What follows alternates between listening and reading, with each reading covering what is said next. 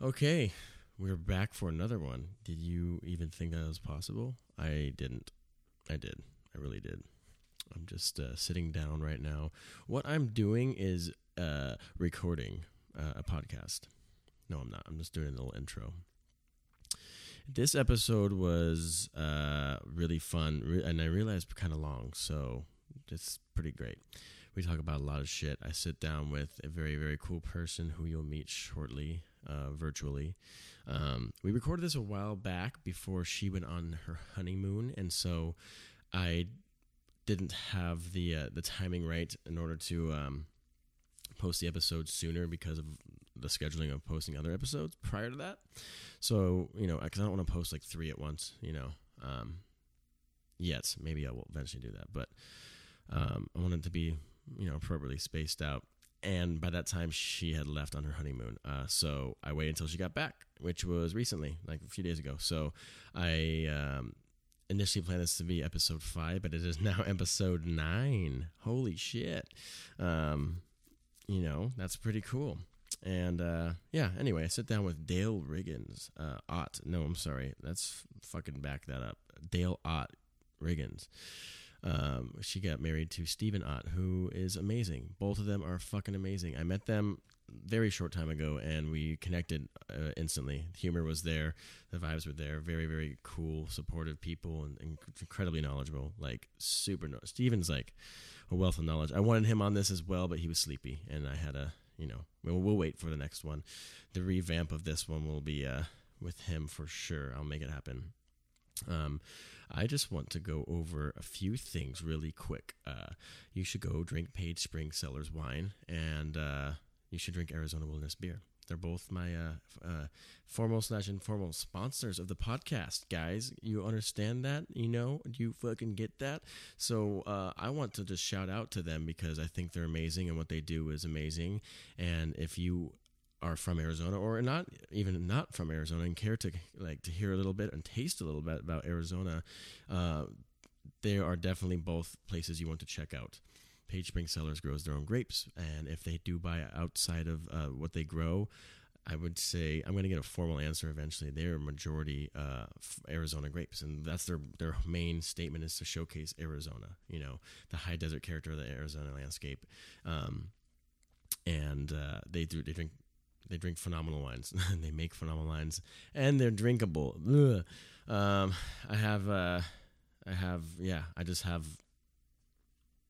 don't know what I have, but I have a lot of stuff.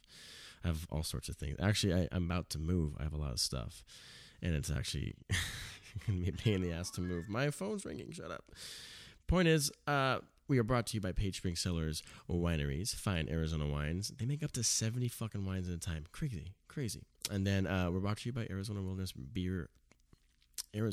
Brewing Company, to be exact. John and Patrick came on the episode a little while back, so if you want to reverse to that one, please listen to it. It's great. They're just they also do amazing things, and they showcase AZ, and actually they both collab together sometimes. Page Spring Cellars, that is, and Arizona Wilderness. So pretty awesome. I hope everybody enjoys this episode with Dale Ott Riggins Ott, whatever. She has 2 last names, I think. Dale Ott, that's her name now. It's awesome. You oughta check her out.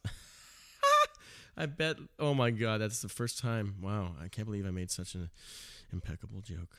It's amazing. So, seriously, you ought to check her out. She works for Whiskey Del Bac down in Tucson. They are about as Arizona as it gets as well. Sourcing grain from the Four Corners in our part of our beautiful state. Where barley grows a little bit better up there than in other places, so that's why. And they malt and mash everything there. And they use mesquite to smoke the grain, which is pretty dope. That's pretty fucking Arizona too, if you don't mind me. So please enjoy this episode and have fun. Have a good day or whatever you do. Anyway, cool. There we are. Bye. All right, we are live. I'm sitting here with Dale Ott. Right? Is that the right saying? That's the one. Okay. Dale Ott, awesome person. And I'm going to give you a formal introduction. You are... Actually, I would like you to introduce yourself so I don't get any facts wrong. We, just as a... little forewarning or preface. We have been drinking just a touch. So it's going to be... a touch or two. It's been like 2 touches. It's been a couple of touches. Or 3 fingers. I've had a little bit to drink, but it's fine. We professionally do this, so... It's a lifestyle and a living. Dale, introduce yourself. Hi, I'm Dale. I am the brand manager for Whiskey Del Bach, and I like all things Stewie, and we're drinking some of his Amaro right now, which is pretty lovely. I'm going to turn this back to you. Tell us about this Amaro. I will. So we're in episode 5, by the way, everybody. I'm down in Tucson. I brought my gear down. We got the good little setup. I think it sounds really good. How do you feel? Oh, it's rich. It was rich, bro. Do you like how my voice cracked when I said that? Rich. It went up and down at the same time. Rich is a good word for... You should use rich more often. It's like a descriptor. The Amaro, yeah. So I make my own liqueurs, as most people know, and this one I gifted them a bottle back in April, like late April, when I came down, and I told them not to open it till June, and it just so happens to be June now. We obliged. Yeah, the few months of rest kind of made it really nice and delicate and settled everything. So it's lovely. It tastes like something that you want to drink when you're camping in Aravaipa when the leaves are just starting to change, if I may be poetic, and if you will. Sycamore leaves? Mm-hmm, those ones. I've not been to Aravaipa, and I would love to. It's gorgeous. It's on my list for sure. Lovely. You should drink this there. All the pictures I've seen, yeah. I'll have to make that an effort. All the pictures I've seen of that place looks phenomenal. It's what, like an hour away from here? Is it north? It's southwest. South. It's southwest? Southwest. Nope. East. That was the second touch that just hit me there. It's southeast. We're upside down right now. We're on the ceiling and it's going well. Sticky ceilings in Tucson. It's a weird all this Amari wormhole. Yeah. Strange. No, Aravaipa it's one of the most flora and fauna rich places in Arizona. It's so beautiful. It's a big canyon, right? Huge canyon, lots of water, and lots of season change, which is, there's definitely pieces of Arizona that have that, but it's, oh my gosh, it's gorgeous. There's so much snow, and when it snows it's combination oak trees and agave. Oh, fuck, I love that It's dynamic. so beautiful. So you have to get a pass to get in, right? You do, but there's a lot of areas that are outside of that region. So the Galiero mountain range is nearby, and we usually go and camp in Turkey Creek, which is sort of the head of Aravaipa. Okay. And it has the same landscape. So it's southeast of Tucson? Yeah. Is that okay. So Don't trust me. You should never trust me. Is it in between here and the Chiricahuas? Like that kind of... Past. Oh, it's even more south? So it's you have to go through kind of. You go through Wilcox and you curve back around a little bit to the north, and you head towards, it's past Fort Grant. I've seen those words. Again, don't trust me. I'm giving you specific directions that aren't real. For anyone who's listening, get your map out and fact check us, because, like we said. If you jump in the back of a pickup, I can absolutely get you there. I know where all the tree stumps are, where I'm supposed to turn right. I'm down. Where I'm supposed to turn right. So this is the fork. Southern Arizona just kind of is mind-blowing. It's gorgeous, and I know people can't see anything, but I am going to pull up this picture. So this year, with this incredibly wet spring, we had this snow. It was a couple of snow days in Tucson. Yeah, was that January or? Let's see. It was January, because I was coming back from New Year's in Palm Springs, and I drove through the most incredible thing. All of this, because you've been through Saguaro National Monument West, right? Minimally, yes. Minimally. Mm-hmm. It's even regrettably, I wish I would have done more. I just on my way to doing something I was late for. We have more Amari to drink, so you'll be back. But it was always more Amari. Oh my gosh, it's one of the most special places, and even being 5th generation from here, every time I drive through there, it's like a Star Trek Generation 1 1960s set. It just looks like they're all fake, and it's a saguaro forest. It's literally a forest of cacti, and nobody knows about it. It's the strangest thing, like worldwide, even statewide. Phoenix, nobody knows that exists in our state. How insane is that? And there's 2. People always say Arizona's so boring. I'm like, you have no idea. You have no idea, homie. I have no idea. I have a little bit of an idea. The east side one is so there's Saguaro National Monument east and west. Yes. And west. I pointed it in the wrong direction. West is west of the 10 as you're getting into Tucson. Yes. Yes. So those of you that can't see where my finger east is going. A little further away, right? East is a little further away. On the other side of Mount Lemmon. And it's or no. Yeah, it's past where you would turn off for Mount Lemmon, but it's really lovely, and they're very different landscapes. This one is a lot more deserty, I guess. There's not as much underbrush, there's not as much greenery and lushness as there is on this side, but it's still... So you're referring east is not as lush? No, east is lush. More lush. Okay. Lush one. She's pointing, I think, south. I don't know. Nobody knows. And I'm upside down. I'm still on the ceiling. It's a whole bunch. Stay with us, everyone. It's all good. But the 2 monuments are very different, and the east side is just... It's at the base of Mica Mountain and at the base of Remington Pass. And it's absolutely stunning. I'm still looking for these pictures of this. It's her first time on a phone, so... I've never... Is this how a phone works? Face ID, she just has no idea. Where do we... My cheek is on the microphone. Is this where I'm supposed to talk? It's not in the mouth. This is where it goes. It is fuzzy, but it doesn't taste good. It's nice. Plastic. It's nice. I just hit my microphone. Found. Apologies. So for all of you can't see the thing. Yeah, nobody is going to be able to see this. No one can see that except for you. That is tasty. Yeah, I totally get what you're saying about that, like 60s kind of like, holy fuck, gorgeous. Dude. So what he's looking at is snowfall this January that was in Saguaro National Monument East.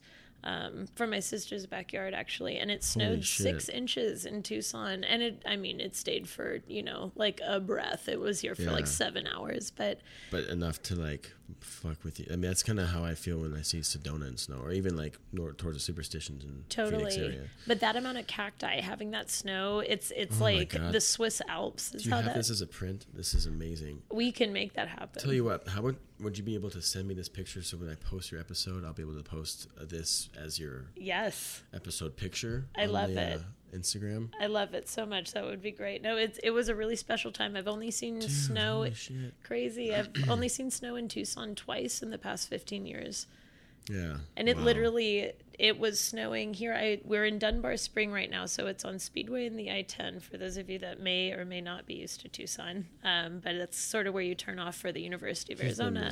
Tucson, you see the Speedway. It's the whole thing. But it was. Before you forget, send me that picture. Yes, I'm gonna send that right now. Okay. But it was a pretty special day. Tucson had a weird little snow day, and it snowed 2 inches downtown, and people put chains on their tires as Tucsonans do. And that's awesome. It went really well. There were a lot of traffic accidents.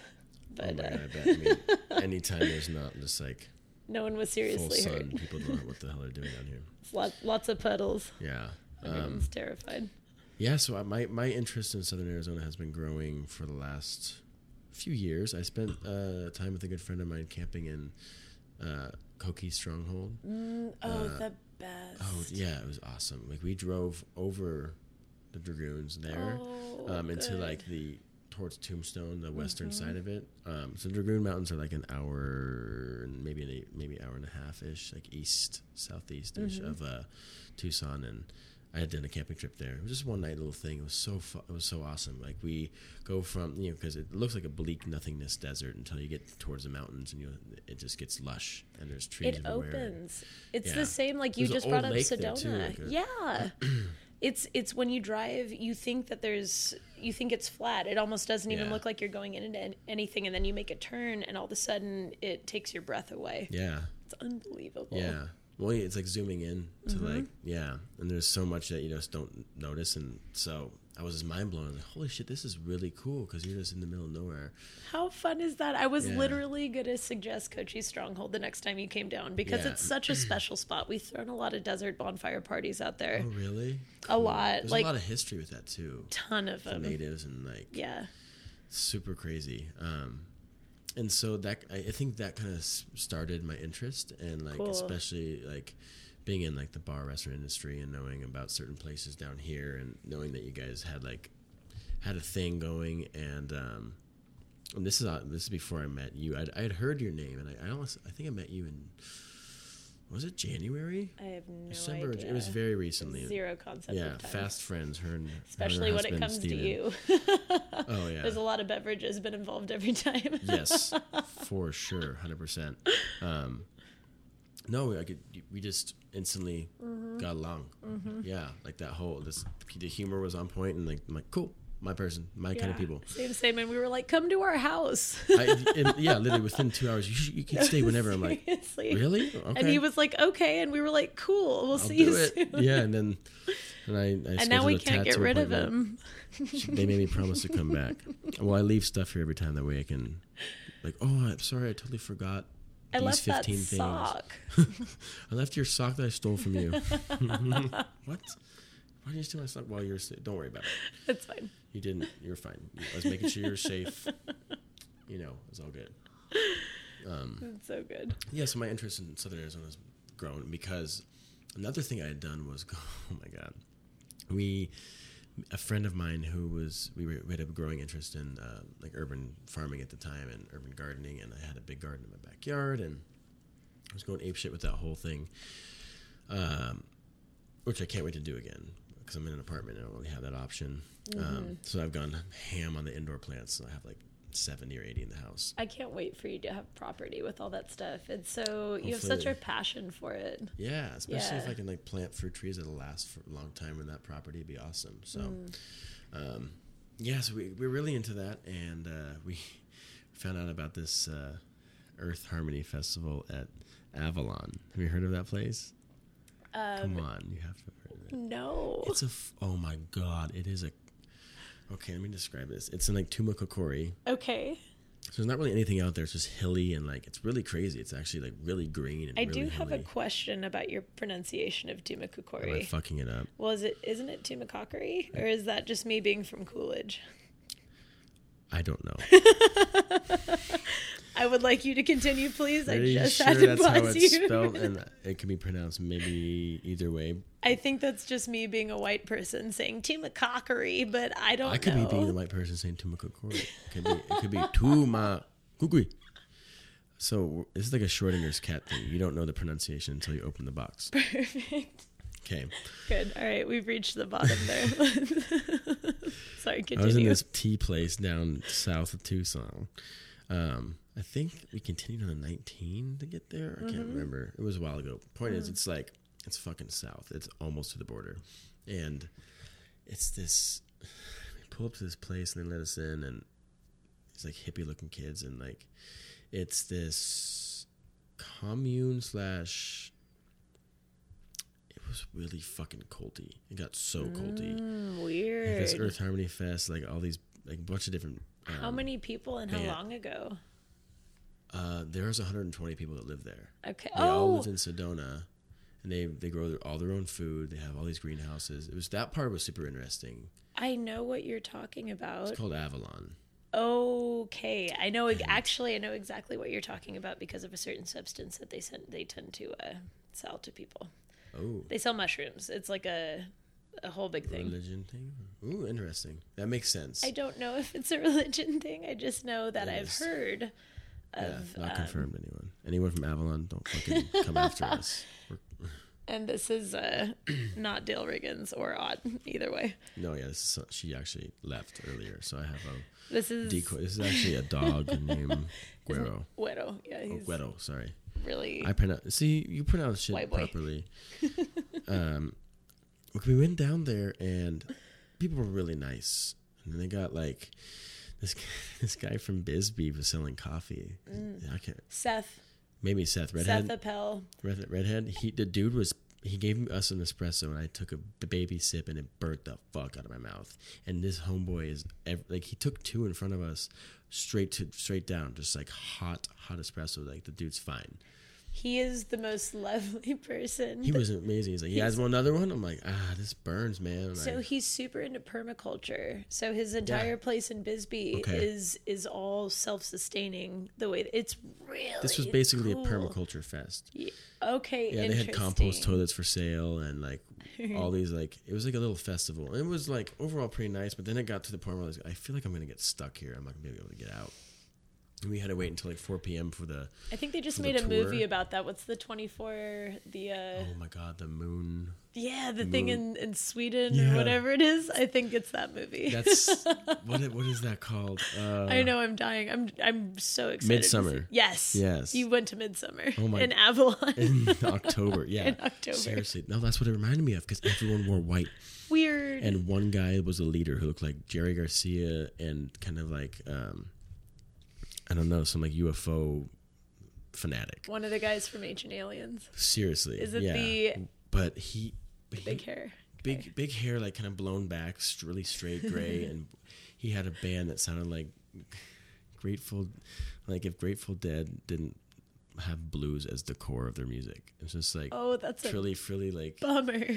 If you took Grateful Dead and removed all the blues from their, just imagine that. If anyone who knows, yeah. So it's like the copy paper Parliament Light version of Grateful Dead. Yeah. Just like you just rolled up a piece of copy paper and smoked it. Oh God. But you know when you like make a copy and there's like a few dots on it, and you make a copy from that copy, there's more dots. It's like 5 times later. So many dots. Covered in dots. So there's a little bit of ink's kind of getting you weirdly high. Your teacher's like, "What's going on?" And you're like, "Where'd you get here?" Technology. So you have to do weird drugs, obviously, to be in this place. They apparently sell mushrooms. Wow. So interesting. Permaculture, and they had their whole property set up on a flat, like it was in between 2 mountains where like water would flow downhill, and they had it perfectly set up for like a really interesting microclimate where it would get really cool at night. Like, how really cool.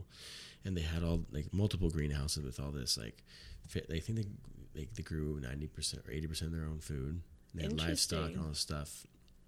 Really interesting. But the leader, the Grateful Dead, Jerry Garcia dude, named everybody. Everybody got a new name. And their names were like Shroom Bam Ing Bao. No, I've seen this documentary. Seriously. Right? And so we're just there. Oh, no. And I'm like hanging with my friend who's like a big yogi, like tall. He's like an ex-football player, looks like Thor, with dreads and like Hindu tattoos and geometry all over his arm. He sounds lovely. Lots of arm he's geometry. An amazing person. He'll be geometry. I really want him on the podcast. Awesome dude. And I'm with him, and it's a great time. But he's very like willing, at the time at least, was willing to network with just about anybody. And I was just kind of like, started getting like, these people are fucking weird. That's so much. He eventually got weirded out. We left, but we got there at like noon, and stayed for a little bit because we wanted to check out the tour of the whole place because they had a whole grain mill and they had all the whole thing set up, and we just wanted to learn stuff. And did it actually work? Was it actually a thing, or was it a front? Oh, the whole thing worked. Yeah, they had a whole, because the way they built their homes, that was another cool thing. They were like kind of dome shaped, and they'd build them 6 to 8 feet into the ground. So the ambient cool temperature of the earth, about 6 to 8 feet below, was like 55 degrees. So it cooled their homes, and they had a few, like 4 or 5 homes made out of recycled styrofoam. You can't really recycle styrofoam, like with basic consumer stuff, but like in other bigger industrial properties, like they can recycle it, and they use that as their insulation. I mean, I'm imagining the Shire, just so. Seriously. Yeah. Shire mixed with Bisbee. Mixed with Arcosanti. Okay. Yeah. Arcosanti Shire. The UFO grabbed the Shire. Yeah, landed in where everyone's new name is Shamalamanan. Like with no twist at the end of the movie. No, but like there's stupid. You definitely don't have to wear a cloak. I'm sorry. Adrian Brody has no part in this. I don't know what that is. I wish I got your reference, being honest. He's seen 4 movies. Is it a football player? I don't know. I've seen 6 movies. Okay. 60 times each. Seriously. Top 3. I hate that question too. Movies? Yeah. Lord of the Rings, Which one? Fellowship of the Ring, Lord Okay, of the thank Rings, you. Two Towers, Lord of the Rings. Oh my god. Can I lump them all into one? Yes. They're my second. Mr. Nobody's my first, and I would probably say, fuck, I don't ever. You can think on this. We can come back at the end. Prometheus is up You there. know, thank God for saying that. I almost brought that up with Really? we were talking about I love that movie. Oh my God, we were talking about Giger's artwork earlier, and it's deeply dark and sadistic and lovely and wonderful, and he was such a brilliant genius that really did transcend worlds. Yeah. I realize how much I've been drinking and how ridiculous it sounds when I say he really did transcend worlds. No, he did. No, he did, and he never sketched anything before he painted it. Oh shit! This went into it. Anything. Yeah. He just felt it and he made it work, and his style was so prolific. What's his main book? Necronomicon. Is that what it's called? Necronomicon. And Yeah. it's, I mean, there's a bunch of fucked up shit in there. Like, it's all, there's a lot of very sexual, very, very rapey, like, very dark stuff. But his design aesthetic that just kind of flowed through him was unbelievable. And I think Prometheus, more than Alien, even captures that Yeah. in a really delicate way. I thought that movie was so beautiful. The whole theory behind the whole thing was like, that's so, yeah. I loved it. These characters they seed life on Earth by decomposing their genes into like shattering it into like a water source. Dude, it's and it's so, oh And gosh, they're coming to destroy us at the end of it. it's so gritty and honest and I mean, to be totally like maybe plausible. Who the hell knows? Right? You know, like it's such a fun idea to entertain. it's crazy and Blew it's my mind, yeah. blew my mind. And the design aesthetic and just the whole feel of the whole thing was so perfect, and it Yeah. so kind of just beautifully gave a story to his artwork. To be honest, everything in that story was designed after things that he had done. Especially from the beginning phases of like I'm wiggling my shoulders at this. the larva that gets into the poison and turns into a little like flower worm thing, crawls into that dude's mouth and wraps around his arm. It's all, and the So urns, the room with all the urns where that happens, like, and just that entire space and all The whole big heads and all of it. Well, just the architecture of their dome structures. yeah, And, and all the what's the space jockeys helmets. oh Because yeah, they realized they were helmets for like human looking dudes. Yeah. yeah. Those they weren't. Yeah. Not Oh, the heads, but yeah, dude, it's some savage shit. It's so cool. It's just such good sci-fi. I mean, so It is. I don't know what the word would be. Influential for the whole genre, It is 100%, and I mean, it's easy as and pop culture in general too. yeah, and it's funny to look back on things like that. It's like looking back on the Beatles, and I've had a lot of people say that they, you know, like if you wish that one band couldn't exist, just because in their genre, in their lifestyle, in their lifetime, it's been overplayed. And people will say Beatles, people say Zeppelin, and the same thing is for movies where people don't remember what the thing was that started all of it, what the thing was that was the groundbreaking piece. Oh, Alien was groundbreaking. Groundbreaking. Yeah. Well, then Aliens, because James Cameron is that whole thing was groundbreaking too. All of it. Yeah. It's wild. And I mean, obviously Predator, and there were just the Yeah. 80s Oh, sci-fi. fucking Like, Predator, yeah. I love Predator. Then the crossover shit was like so tacky. It but was horrible, but was good when I was lovely. 10. I love Bill Paxton so much. I'm Yeah. very sad he's gone. I know. I was reading about him when I was watching Aliens a few weeks ago. It's very silly. Yeah. I think I own it on like Amazon or something now. I'm which is thrilled that you own Aliens and you've great. Yeah. seen 6 I want the whole movies. podcast. The whole podcast. I want the think whole we microphone. I'm just gonna name things that exist. I want the whole corn on a cob. Fuck. I was at Whole Foods on Sunday and I posted on Instagram a picture of corn on the cob, like all these weird butt plugs at Total Foods. I call Whole Foods Total Foods. That's very charming. I like that a lot. These interesting butt plugs. Oh man. Total Foods is good. Will you please tell your joke that is my favorite? Oh my god, yeah. All right.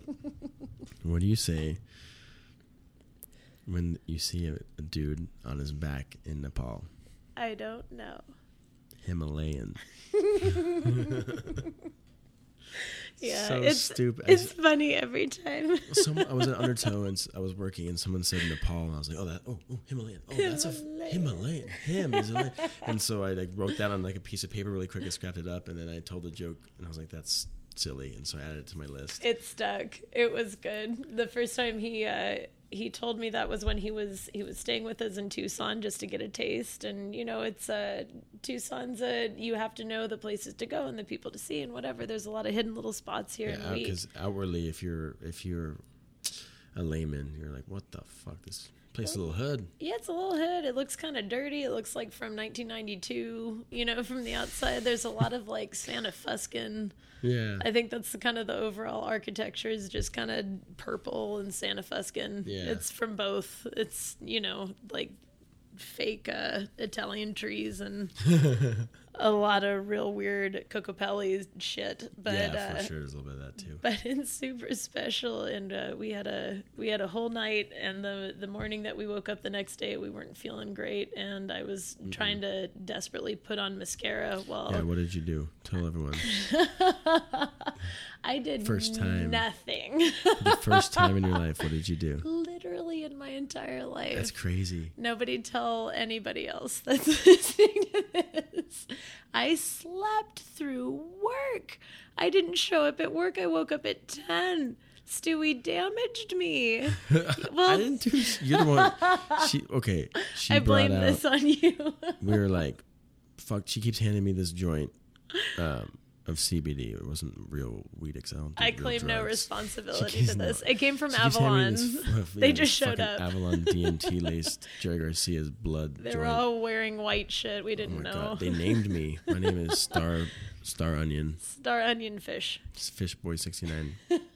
And yeah, she keeps handing me this joint, and I'm like, oh fuck, oh yeah, I'll hit it again. Cool, awesome. And then like you're like, oh, I saved an amazing song from that night, El Paso by Marty Robbins. Yeah, so good. We should finish this episode with a little bit of El Paso from Marty Robbins. That's a good idea. That sounds nice. I wonder if I could legally cue a few seconds in and mix it in later. That sounds nice. We'll figure that out.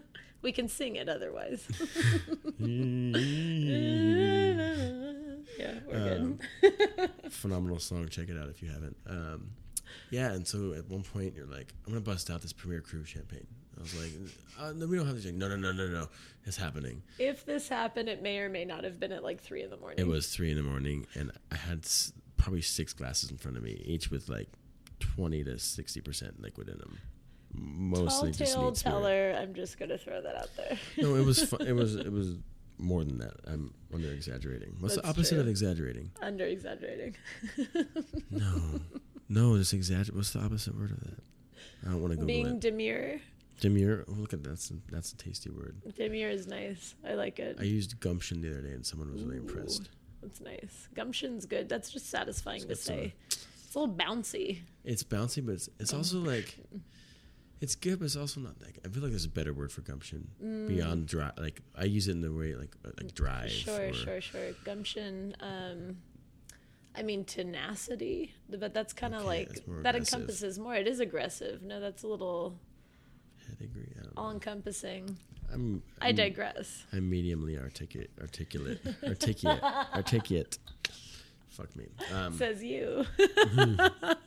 Me words very many, all times. Yeah. So that trip. What was our main point? Because I was talking about my growing interest in Southern Arizona, and like yes. You sell Tucson hard, by the way. Tucson, you're loud and proud about it. It's awesome. So loud and proud, and we so many cool things to be proud about, though. It's great, and I mean, I know you have your tattoo guy down here, and that's really great. But Tucson is, awesome. I guess, kind of the whole point of bringing up your first journey down here, and he's promised us 2 more to go after this, just so y'all know. It takes some time here, and it's one of those places that it's not necessarily comfortable or easy the first time you come in, because the people that are here and that have been here for many years do keep their stuff kind of secret. Mm-hmm. And I do kind of have a philosophy about it. I don't know if you and I have talked about this before. I have a ton of family history in Phoenix, and I love Phoenix. I've probably lived equal times between both cities. Okay. But I think that the cultures of the places are sort of reflected in their architecture. So Phoenix was early on a pretty diplomatic center. Before they decided which city would have, the prison, the capital, etc. Tucson was always a border town. And with the border town came sort of Spanish mission architecture where there's a lot, the facades are very blank, but everything happens on the inside. Like the courtyards and the atriums are very, very, I guess, extra is the way that I would put it. Yeah, there is more of that kind of mission. There's a lot on the inside, and I think the society reflects that. It's on the front, it looks kind of blank and it looks kind of plain, but on the inside, it's what, you look everywhere, and it's so interesting. There's Saguaro graffiti in London and in New York and in all of these places, and I feel like so much of Phoenix doesn't realize where it is and that it has this. And Tucson has so much more accessibility to how magical Arizona is. In 30 minutes, you can be at the top of Mount Lemmon where it's literally 45 degrees right now. It's insane. And then you're there, and then within 2.5 hours, you can be at Rocky Point at the beach. And the desert is so lush here. It's just It is higher elevation. It's a little cooler. It's a little cooler. Seasonality is a little more blatant, I guess. It is. It doesn't have the asphalt that holds all the heat in. You don't have the heat sink, yeah. Yeah. And I think something I said earlier, which I'll say in just a second, I think Phoenix has a lot more California influence. 100%. And there's nothing, California's missions too, which is silly. Yeah. Is, it's just one of those things that people, I think it's very easy with the convenience of online everything and Amazon Prime, which I literally just bought shampoo on this morning. I bought socks and underwear. Okay, great. I'm an enormous hypocrite. It was literally Dove shampoo that cost $2. It's coming to my door in 5 minutes. But Fuck it, live it, enjoy it. Here we are. But with all that convenience, I think people forget to remember where they're at because they can see it on a screen. And it's unbelievable the amount of beauty. That is actually close to Phoenix. If you go up Grand Avenue, what is that? What's Grand? That cuts through diagonally from downtown. Oh yeah. That goes past the fairgrounds. It's a highway number, I forget, but you can take that to Vegas. It goes past Castle Hot Springs. 60 something. Yeah. I forget, but going through towards what's it called? No. Kingsman, towards Kingsman. Yeah, towards Kingman. Yeah. Okay. Kingsman is the. Have you seen that movie? Yeah. Is that when you're 6? The first one was good. Don't watch the second one. Kingman's is where Samuel Jackson. They don't shoot their dogs there, we promise.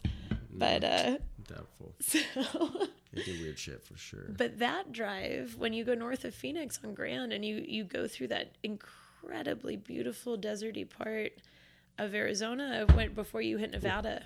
I put a bottle down. He poured himself some more Amaro just so I don't fuck around. We can illustrate the atmosphere of the evening here.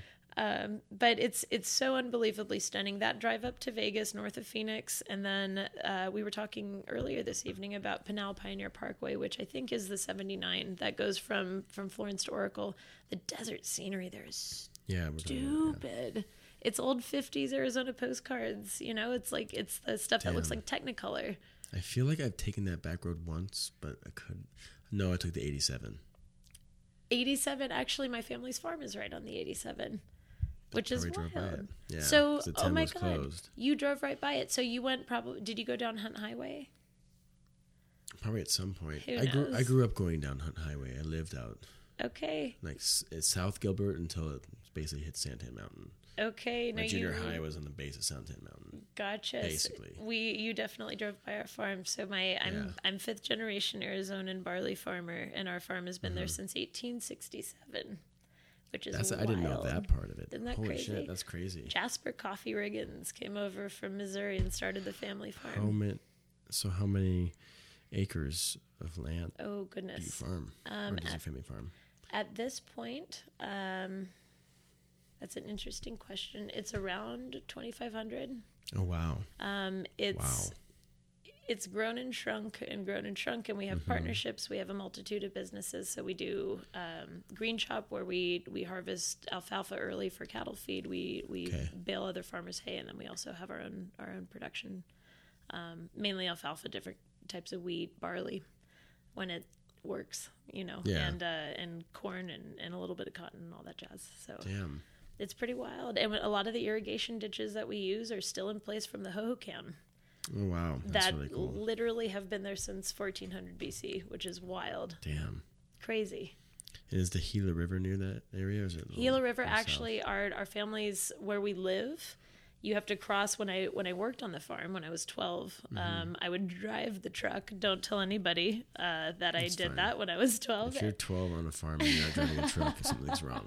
We weren't on main roads, and it was a 1972 Chevy with a Mexican blanket over the springs because the upholstery had worn away. But we would drive it across the riverbed. So we lived on the hill above the riverbed, would drive immediately north, and that's where the farm is. Okay.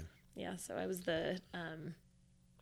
I was on the Hoe crew for many years, which was me and a bunch of ladies. The Hoe crew. The Hoe crew. Wow. You're very welcome. That's fucking awesome. And every summer I would go with all of these ladies and we would hoe all of the weeds out of the cotton fields.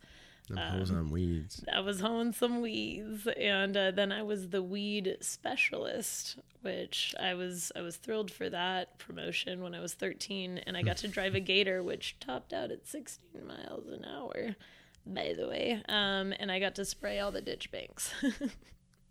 It was pretty good. With weed killer? With weed killer. Ooh. Mm-hmm. You think that's why got all those head problems? Or? That's why I have a hand coming out of my forehead. Yeah. So. Yeah, she got this hand. It's like a baby. It It's retracts. holding.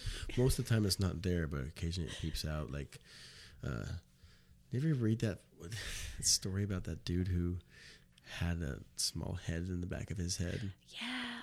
He would whisper evil secrets to him. Was that from like R.L. Stein something? I remember reading it was some dumb. No. It's probably one of those fake horror stories, but like that inspired Harry Potter or something. That's what it I reminds think me of. that's The little no. hand that I think whisper that's evil. I think that's actually a short story that was decently prolific. But who the fuck knows what I'm talking about? I have a hand on my forehead. It's whispering evil secrets. No, that reminded me of some weird thing. Just boobs. Just pats your nose, and you like try to grab it, but it sneaks back in.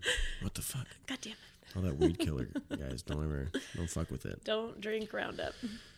Kids. Seriously, like my dad's like, it's funny. He uses Roundup. I'm like, come on, man. Whoops. And I'm like the on the permaculture side of things. I'm like, just let it grow. Mm-hmm. Let other things become dominant. But then when I garden on mushrooms and I see weeds, I'm like, they're like little demons. I have to take them out, like little bitches. And Oh yeah, gardening on mushrooms, like a small dose, is phenomenal. it's an incredible experience. I did it once, and I was alone at home, and everyone left, and actually my other roommate and I both ate them at the same time, and he went to school to do like finals at ASU. Whoops. No, it was great. It was like Good. it wasn't like it was a good idea for him. I don't know. Reined it in, quieted the Bad idea. voices. It was actually bad. Great. Okay.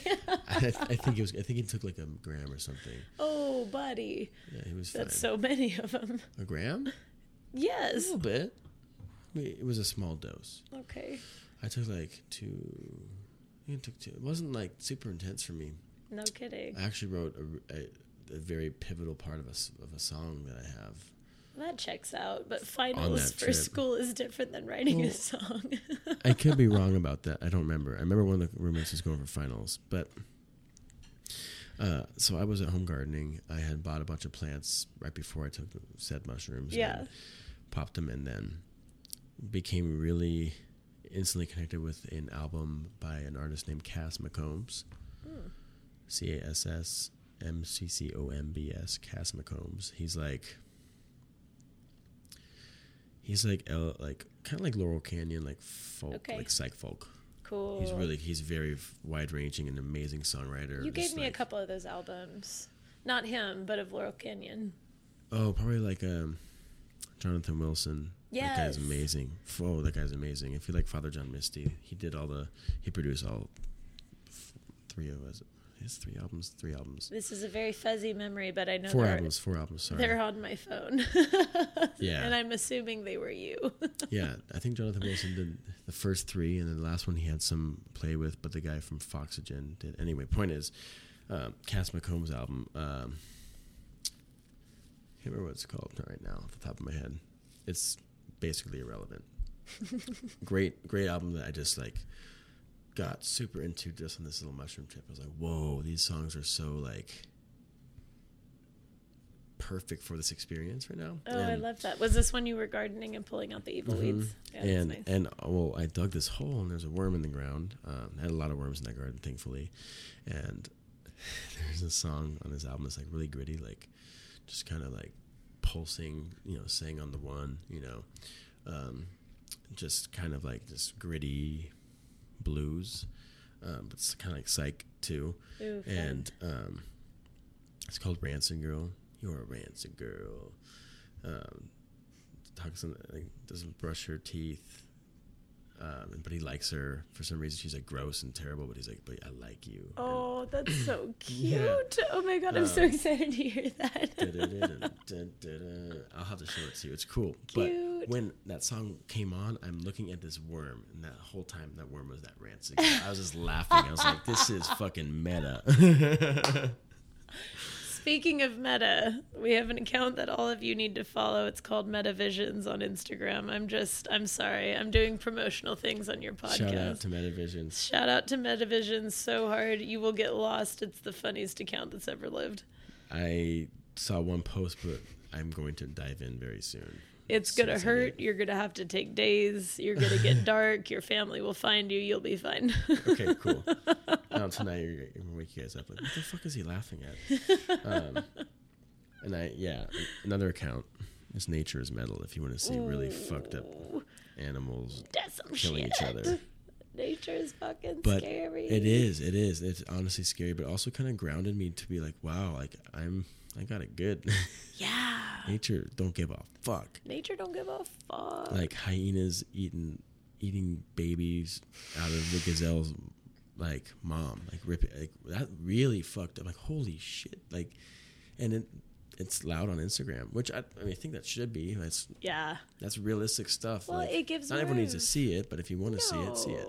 And the thing is that I think is important, not to get fucking preachy or anything, but if you eat meat, I think that we have such a limited attachment to where our food comes from as a society. Disconnect for sure. Complete disconnect. Yeah. And I think it's so important that you realize, that when you're eating a hamburger, you literally took a life to eat that hamburger. And I feel very, very fortunate. I grew up hunting, and we hunted for most of our meat. Awesome. And when I was like a 6-year-old girl playing with Barbies, this was the first, I will never, ever forget this memory. It was the first time I'd always gone with my dad, like, and my mom, because my mom hunted actually more than my dad, but, and literally that's where we got our meat. We didn't ever grocery shop for it, but I would go with them and, whatever. But the first time I was allowed to hunt was a dove hunt, when I was 6, and I clipped one. And my dad was always just so intensely insane on gun safety, which is obviously the most important thing. Mm-hmm. But the second especially thing, for a 6-year-old. Yeah, for a 6-year-old girl playing with Weird. Barbies, yeah. Strange. But then the second most important thing to him was making sure that the animal we respected the animal the most, and it died as quickly as possible. So we weren't to hunt if we were not practiced.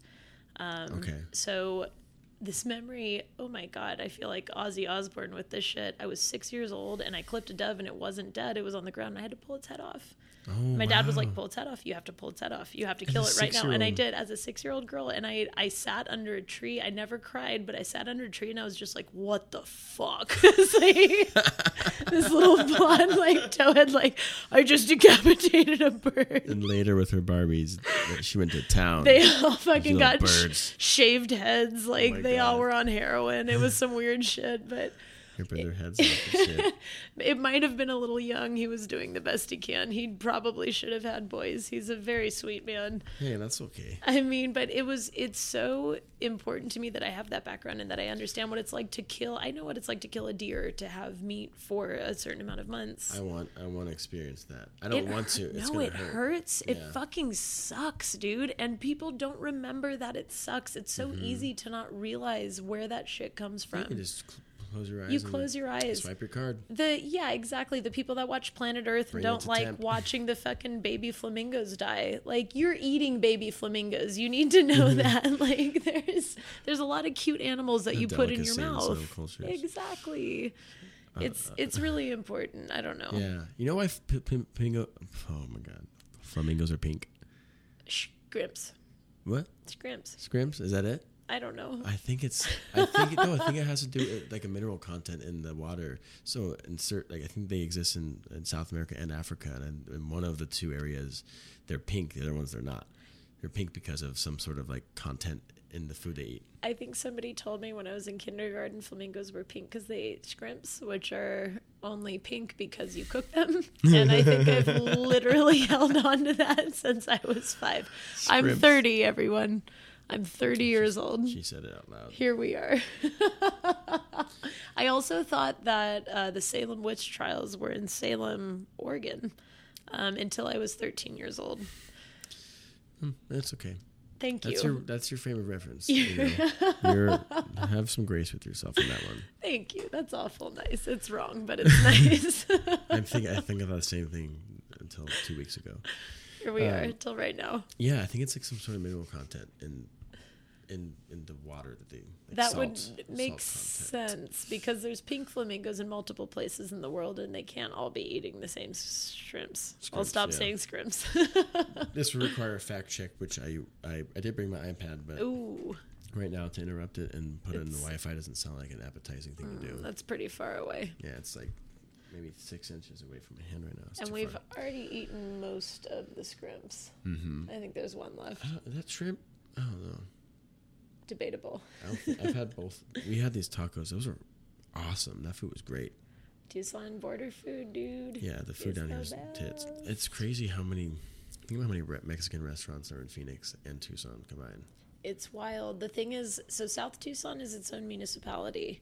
We're on, here's Speedway, and then there's 6th, and then there's Broadway, and then Broadway Congress, and then there's 22nd past that. And past 22nd, that's the border of Tucson and South Tucson. Okay. And that's where it moves into majority Spanish speaking. It's literally its own municipality, and it has been for a long time. Wow.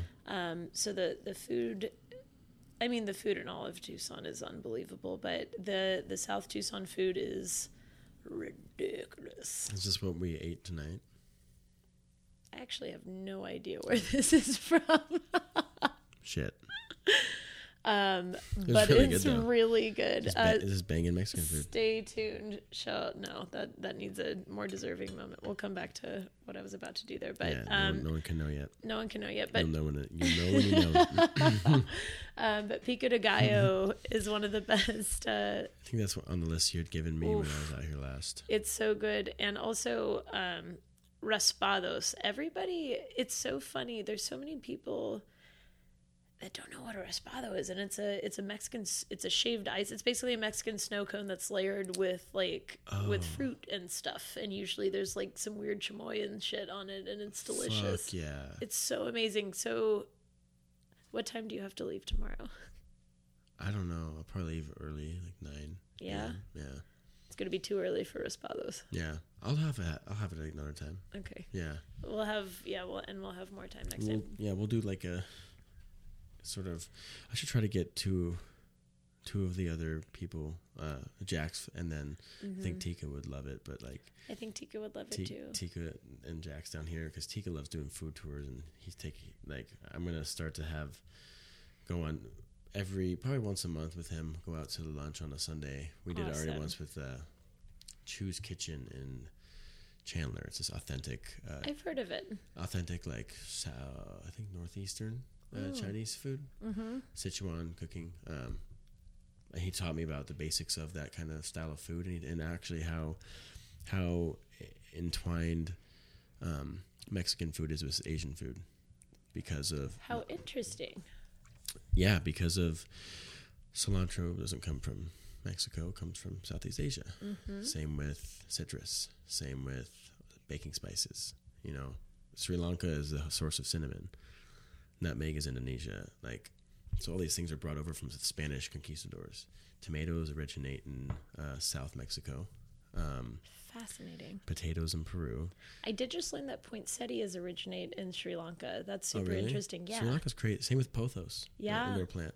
We have a very good friend of ours from Sri Lanka, and Wow. he's educated me on a lot of so many things. Goodness. Yeah. It's a crazy place. I would love to go.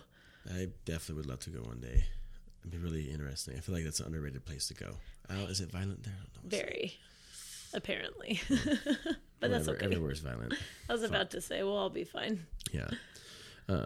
Tucson's If it's violent. your day to die, then it's your day to die. Cheers. Let's cheers to that. Cheers to that. I stole that quote from my friend.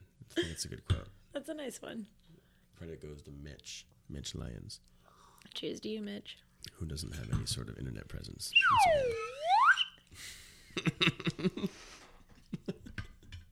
And now you know. That's what it was. That's the thing we hinted at earlier. Something I wanted to say. Maybe we. Before I go on, next time I do, like, say we get Tika and Jack's down, we'll do a day tour of like 4 or 5 different essential Mexican restaurants. Definitely. Just pig out and record it. Love it. Maybe have someone film it. That would be the best. Something I said earlier, which I noticed hardcore when I was down here for like about 5-6 days in early to mid-May, was that Tucson doesn't pretend it's in a desert, where Phoenix does. Phoenix likes to put all this, like, the architecture is kind of like just not. It just doesn't involve kind of desert kind of feel. Totally. There's lawns everywhere or plants that don't necessarily belong there. That Diplomatic require center. water. Yeah. You know, people coming in from the East Coast that we're trying to make things kind of their own. Yeah. And I get that, but yeah. It's just interesting to see how the more I'm getting to know actual Phoenix proper, because I grew up in suburbs, which is all new, corporatized, like tract homes. Cookie cutters, yeah. Yeah. There's a bunch of nonsense shit and it kind of devoid of culture. Mm-hmm. So going to a more cultured area, kind of seeing the different pockets and different architecture and different like style of things. But there is a tremendous amount of culture in Phoenix, which is phenomenal. Like so much. Wonderful. And Love so Phoenix. much of like West. Like I think Lived there for, what did I say? said 7 7 years? years, yeah. Something along those lines, yeah. Have you heard of Marigold? Mm-hmm. I've never been over there. I've heard they probably have great Mexican food over there. They do. So much to see. But yeah, Tucson doesn't pretend it's in a desert. It owns it. Like hardly anyone has lawns.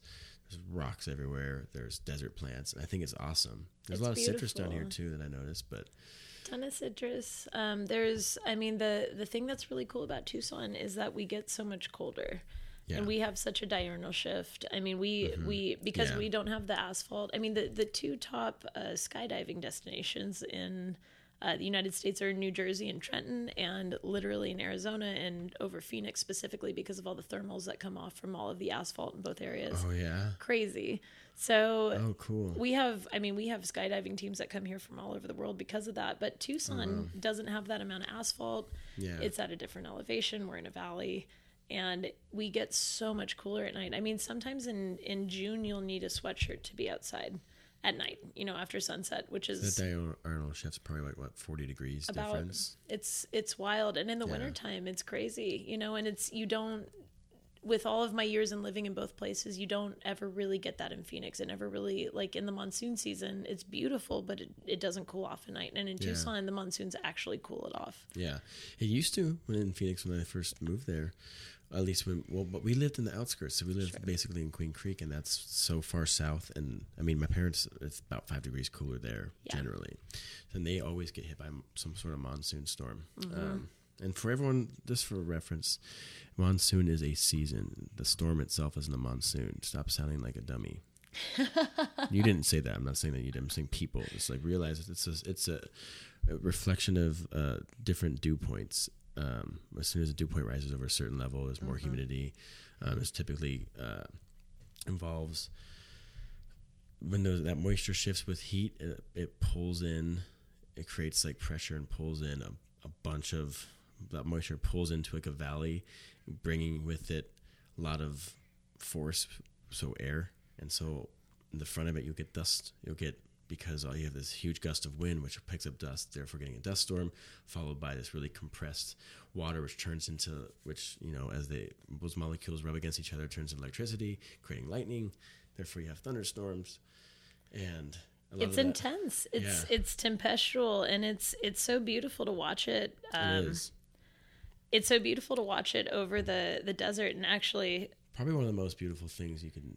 It's like so stark, strikingly it's opposite. Ravaging. Also, it's like it really is. It's like the sky raping the ground for like 10 minutes, but it's Seriously. but it's so gorgeous. Actually, I'm doing so many plugs. I'm sorry for it, but on the most recent, is it Planet Earth 2 or 3? Where are we at with that one? I don't fucking know. The most recent one, they have a bit about the Sonoran Desert, and it's literally filming a monsoon going through Tucson. Really? Gorgeous. I didn't know that. Unbelievable, because it's one of the most incredible places on Earth. When we walked you through the distillery today, we were talking about we don't climate control anything.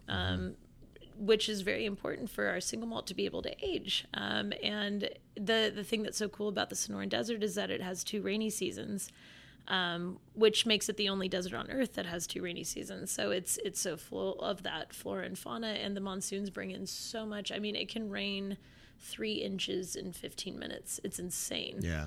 Insane. And so there's just the amount of cacti and the amount of underbrush and growth it's gorgeous. It's way more. It's super dynamic. Like, there's definitely parts of Phoenix and surrounding Phoenix as soon as you get kind of like north, by like Red Mountain. Totally, northeast, 100%. It's very similar. Yeah. Almost the same. Vastly more saguaros. It's a little higher elevation. A lot more. Just a lot more density of foliage. Totally. Yeah, and like those. What are they? Are they called choyas, the jumping cactus? Yeah. Those are everywhere. Like, today I drove by like a little fucking squad of them on the 10. It's wild. Yeah. No, it's cool. I mean, I keep saying 50s postcard of the desert, but literally you're like, oh, that must be idealized. And did I just make up that word? What? Idealized? That's a real word. Great. Word. We're doing great for having. Let's cheers to that again. Is that a martini or is that your Amaro? A martini. A martini. Thank you. That's a good idea. I set him up. He knocks him down. I just get 3 ounces of Amaro, just stirred, make it cold. Well, a pinch of salt. In my hand. There we go. Spit on me and kill me. Slap me in the face afterwards. It's file my taxes for me too. It's a new cocktail menu. File your taxes. Did I tell you about the dictatorship menu that Steve and I put together? Yes. I did. Good. Yeah. It's exactly what it sounds like, and it's terribly easy, but it's very satisfying. He showed me a very, very deep list of. Oh, of he his did, names. and it's good, right? Yeah. That's a fuck ton there. Really good. That's awesome. Just so you're not all guessing about all the things, I think the top, the headliners were the Mautini, Simon Bouvardier. What else did we have? Oh, no. It's the Musatini and the Mautai. That's what it was. And then there were about 8 others. I won't bore you. There's a weird Hitler one. I think I saw. He showed me like 200, so I can't bring any of them to memory. I'm also like. It's a whole bunch. Pretty sleep deprived today, so I'm a little foggy. You're doing a great job. My words aren't coming as clearly as I'd like them. But I think it's the no. You're good. It's the tacos and the Amaro. I'm a B student. Yeah. I mean, I'll accept it. B plus. Oh, wow. So. That's awesome. High ratings. What was I going to say about the Coronado National Forest, right? Mm-hmm. There's 2 sections of it, right? Mm-hmm. One in the corner, one south. Mm-hmm. Okay. So I was reading about it when I was down here last. Yeah. And like, it's dense. It's a forest. Dense. It's crazy. It really is. It's another like mountainy forest that. It's wild. Next time you're down here, and it's going to be hotter the next time you're down here, I'm sure. So it'll probably be August at some point. But there'll be monsoon because you guys get them. It'll be monsoon season. And what? A fucking storm. Did you hear him? Everyone. It'll be monsoon. It'll be the monsoon season, so we'll probably see a storm. So Yes. yes. Oh, actually, so yes, that was where we were going before all of our multiple tangents. But the Festival of San Juan is always on. Let's see, it was just on June 24th, whatever today is, and that's been in Tucson for years and years and years. It has a lot of historical prevalence here. It's actually the Festival of San Juan.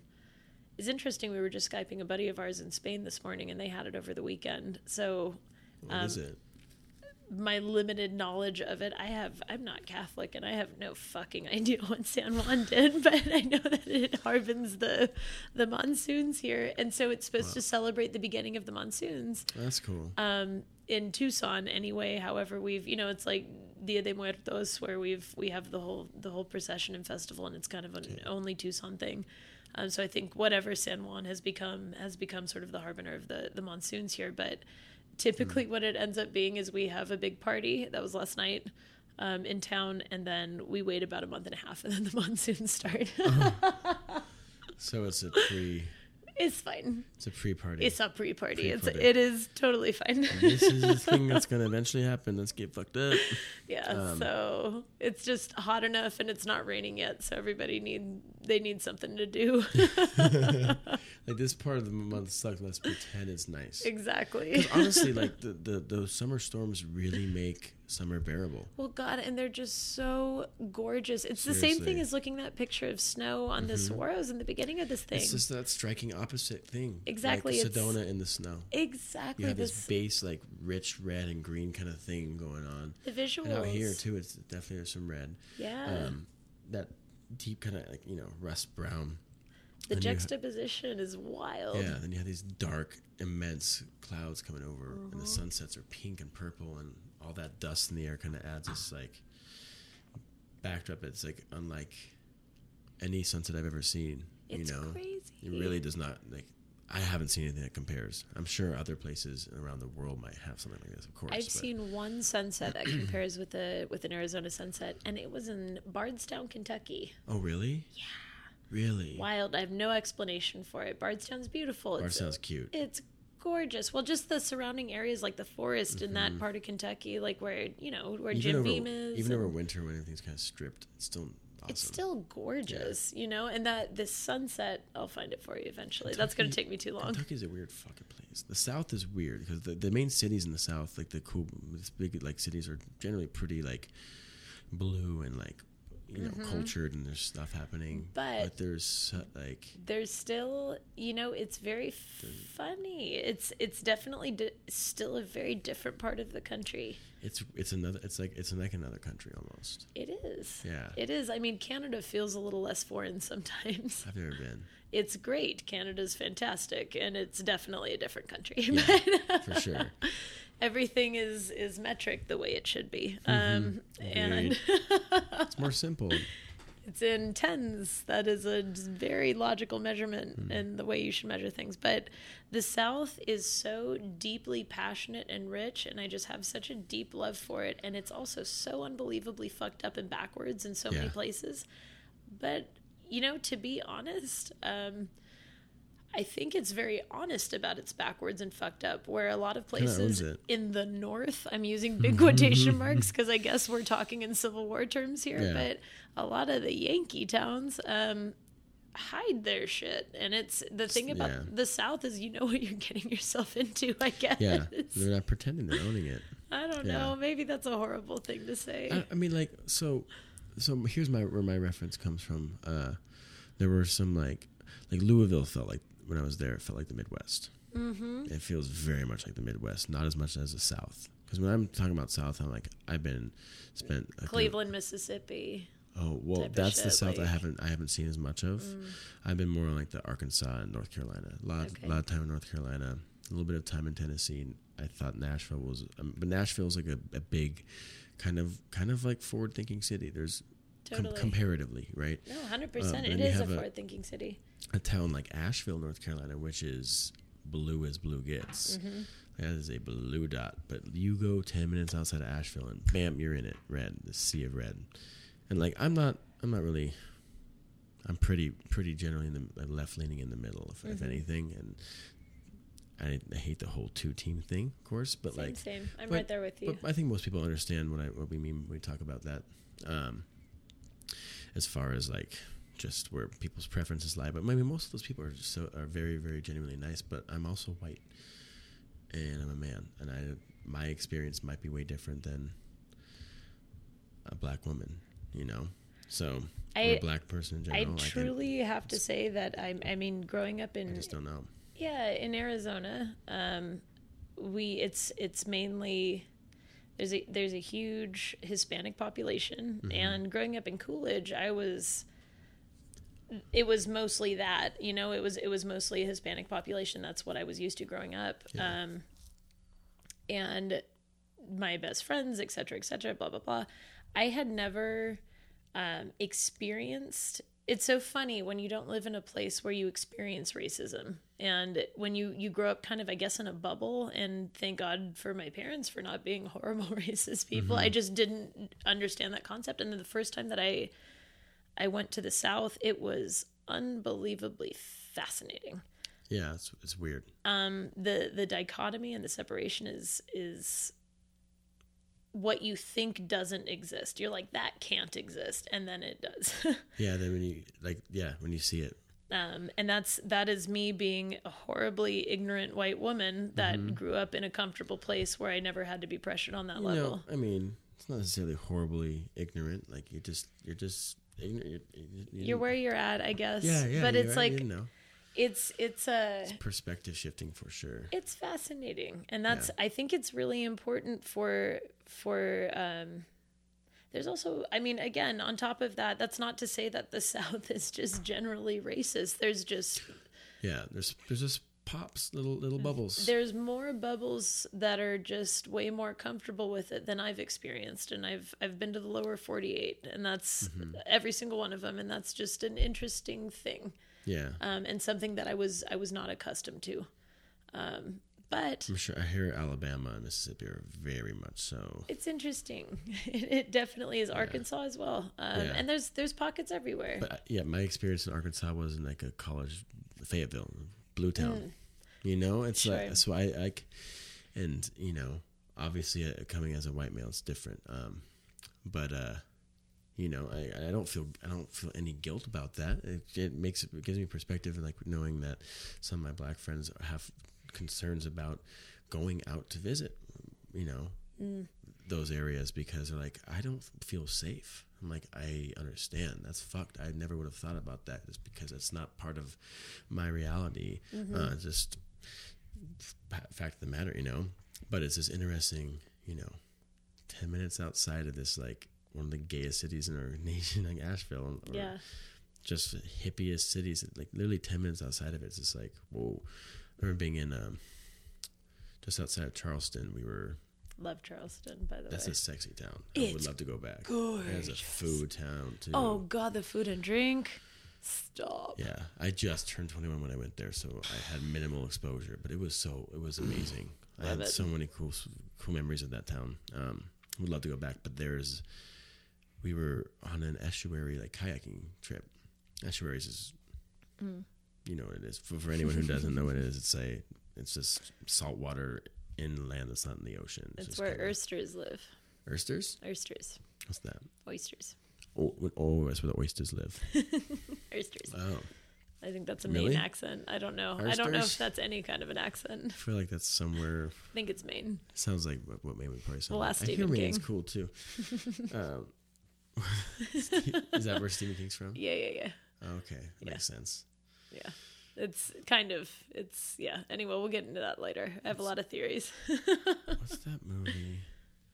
Bangor. He's from Bangor, Maine. Well, it's one of Stephen King's. She's the fan of the author, and she kidnaps him. Misery. That's what it is. With Kathy Bates. Yeah. That's just fucked up. I know. I've seen that movie. That's number 6. Okay. You're welcome, folks. Yeah. So Charleston, I'm so sorry. We were on the estuary. Thanks for reminding me where I was. We were on the kayaks, and like I'm with my cousin who was going to get married, and it was like quote unquote bachelor thing, but it was just my sister was there, and my uncle, and his like soon-to-be father-in-law, who was a DEA agent. And I'm here in my very hippie phase. I just started doing acid that year for the first time. Who was a DEA agent? Yeah. This sounds like the worst bachelor party ever. Oh yeah. Well, yeah. I'm so bummed. My cousin refused to drink with me. He would not let me buy him a beer at all. Oh yeah, I was like, okay, that's fine. How devastating. Yeah, it's a little interesting. He's like, I'll drink soda. I was like, okay, well, I don't know. Cool. Teach their own. Yeah, sure. Yeah. Awesome. I hope he's doing well. I think he just had a kid. I don't really talk to him. Anyway, point is, I have other friends. I feel kind of bad, but I still have, like, I don't know if he'll ever listen to this, but like, I still have this like one grudge against my cousin because he wouldn't drink a fucking beer with me. Maybe it was another bachelor party with another DEA agent. I don't know. God. With a cousin that wouldn't drink a beer. So we were on the estuary, and I picked up the kayak super quick. I was just going, I mean, this is so fun. And they were really nice ones. Like they had like foot brakes and everything. I don't know what they were. They had like foot pedals for something. Maybe steering. I don't remember what it was. I remember it was cool. And interesting. Way nicer than some other ones I've been on. And then the DEA agent, his father-in-law, excuse me, tomorrow was making my digestion work. What would you like? Do you need anything? Oh no, I'm saying I was burping. Oh, good. Okay. And I just wanted to burp off mic. Excellent. People are like, "Oh, that's fucking terrible." I did itch my beard a few times. It's listen and sniff. This is a listen and sniff podcast. It smells like the tacos we just ate, and they were good. Each download of this podcast comes with a scratch and sniff sticker that's like 48-hour-old tacos and clove. We licked the microphones at the beginning, and you're sample of that. Very welcome. A little bit of our microbiome for you, for free for every listener. And he couldn't pick it up though. He couldn't pick up the kayaking. He just was sucking, and I was just over here in my fucking real weird hippie like headband and just perma-stoned. Forever. I'm still there. I've just gotten used to it. I'm more equipped. and so anyway, we were on this estuary thing, and the tour guide's just like yeah, over there is actually you might not want to go over there. It's they still fly the Confederate flag. Almost every house on there, they still are part of the Confederacy. They will not. They refuse to, like, if you're African American, should never go over there. I'm like, what the fuck? That's some crazy shit. Great. Yeah, it's just such a relatively non-existent thing in the West. You know. It's definitely not non-existent, but I think it's just we don't have it to that, and not as open, antiquitous. It doesn't have that's not even fair, as large of a foundation. I don't know. It's so much more profound in the South. That's the only thing that that I've experienced. I put it bad. My bad. No, not at all. One of the things that really struck me is bringing back Cleveland, Mississippi. I wanted to go stand on the crossroads. That's one of my big bucket list things. I have a bucket list where it's 137 things, and I have done 72 of them, which I'm pretty excited about. That's awesome. Thank you. And I wrote it when I was 16, and I'm pretty fucking proud. But Robert Johnson, the very famous musician, he's kind of he's the godfather of most blues. He died when he was super young. He sold his soul to the devil. Oh Brother, Where Art Thou has a little homage to him with what's his name? It's something Thomas King, the fella that they pick up with the guitar, and he plays background for them. Have you ever seen Oh Brother, Where Art Thou? That's not one of your 6 movies, is it? No. God damn it. But Robert Johnson was very, very famous, and so there's this whole legend of him selling his soul to the devil on the crossroads that's right outside of Cleveland, Mississippi, and that's how he became such a guitar genius in the 20s. And so I went and played guitar on the crossroads, and it was really fun. That's cool. Long story short, it was driving through some of those small towns in Mississippi and in deeper parts of the South. You could have told me that I was in 1922, and I would have believed you. There's nothing around to suggest otherwise. There were no modern vehicles. There were no modern anything. Everything was just tiny towns tucked away. Holy shit. And I guess that could be the same thing in different parts of every state. You know, there's tiny little places everywhere. Globe, globe, Miami. exactly. Yeah. You know, like, I mean, even fucking parts of Coolidge where I'm from, you know, there's Superior. it's tiny town everywhere, but Yeah, it's a different place. It's older. It's older. It's got more there. It's been around since 1700s. It was an interesting. Established. Yeah, it was an interesting place to be for sure, and I love it. I love the South. I love how passionate people are in the South. I just love. There's a bunch of bossy fucks of people that are down there. Yeah. And for better for worse, whether I agree with them or not, I just enjoy that they are that way. Yeah. 100%. They're full of shit most of the time. They're thrilled to meet me. Most of them aren't, but they say so. And I'm like, yeah, prove it. Oh, yeah. They want to give me sweet tea. I'm like, this isn't sweet enough. You know, I'm criticizing the hospitality. I'm not really. But it's different. Yeah. It's almost like another country for sure. It is. You know, another thing that's different, I have a ton of family in the Midwest, and I've noticed this coming from the West Coast ish, if we call Rocky Point Set a bottle down again. That's what that sounds like. We're not drinking at all. Cheers. No. So why did I give myself such a small pour? What the fuck? I did that to you in the beginning too. I don't know why. I thought I gave myself more. Sorry. Oh, I should sip. Hang on.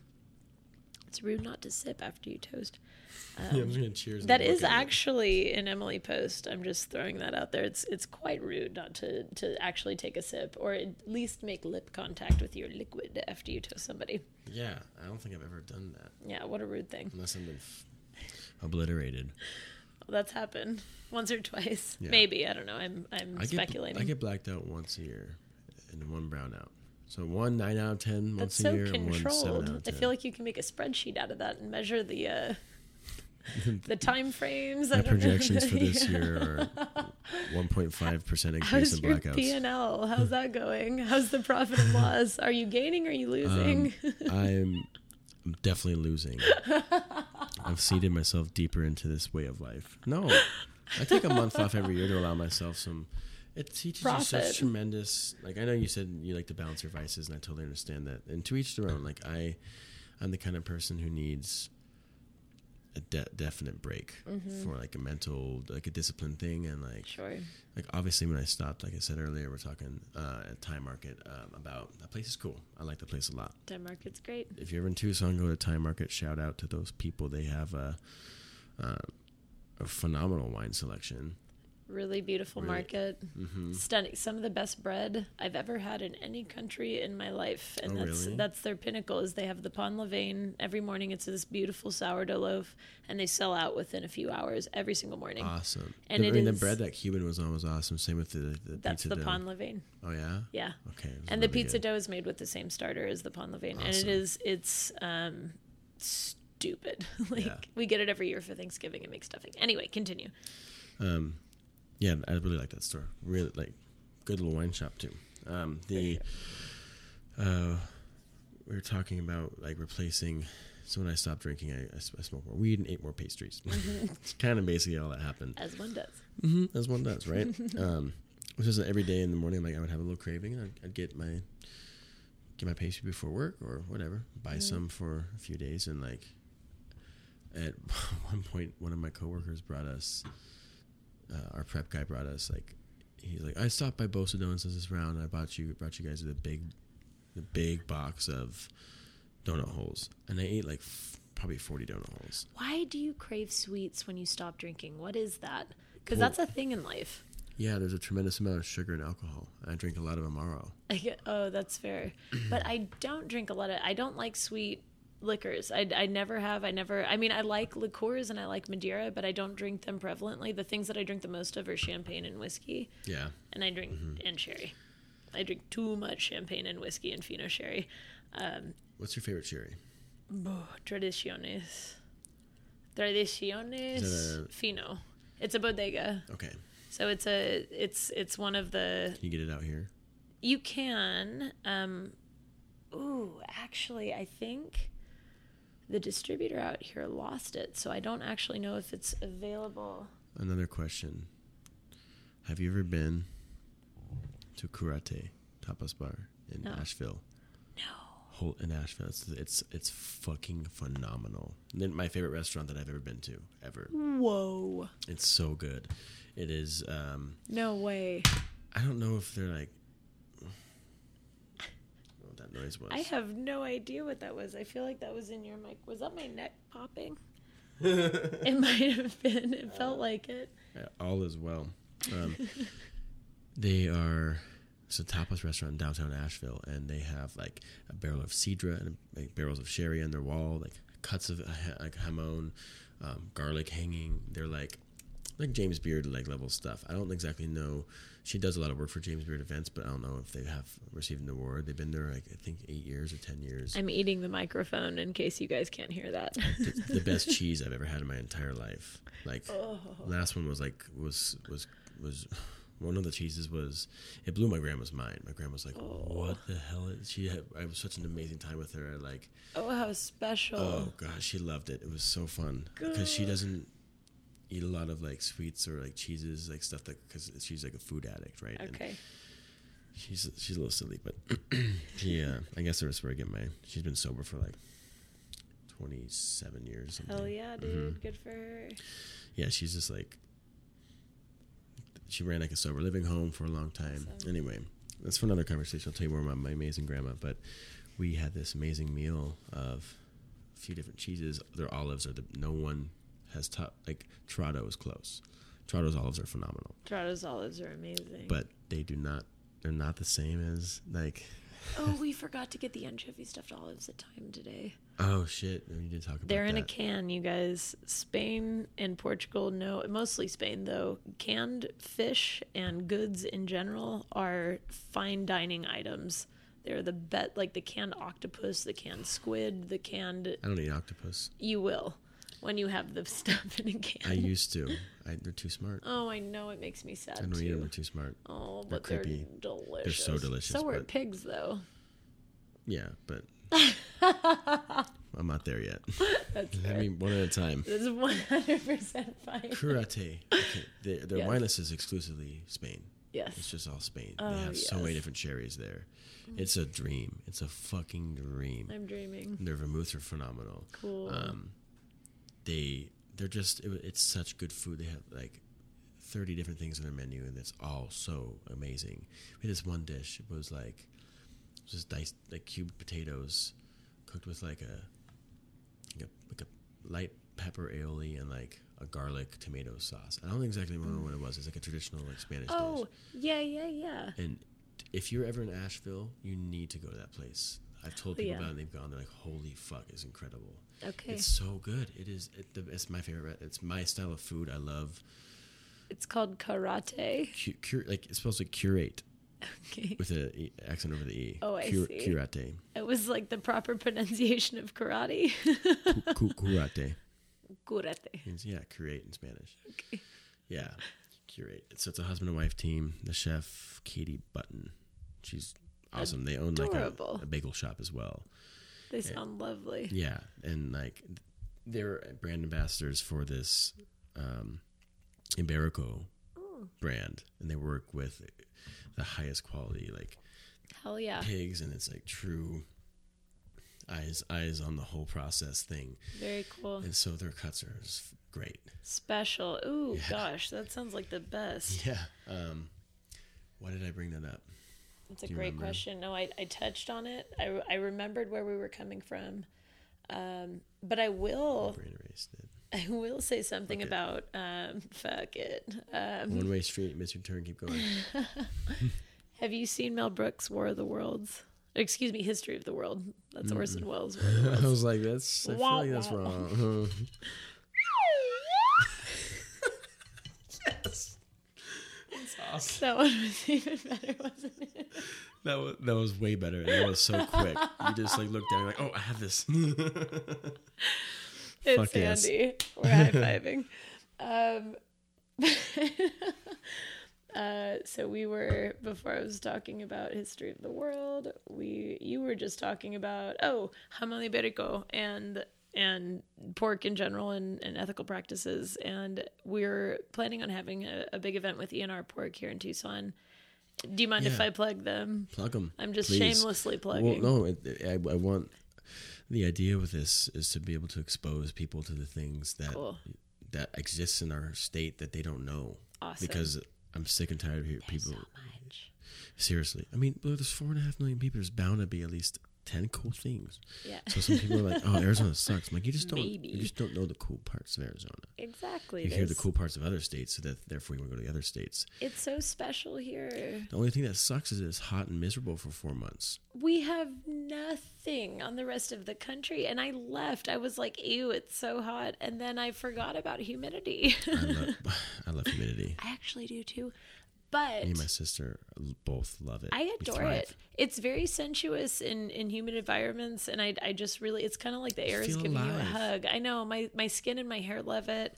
But the thing is, in Arizona, it's a lot easier to exist for more of the year than it is in any other state. We don't have severe winters. We don't have severe summer. Well, we have have a- severe summers.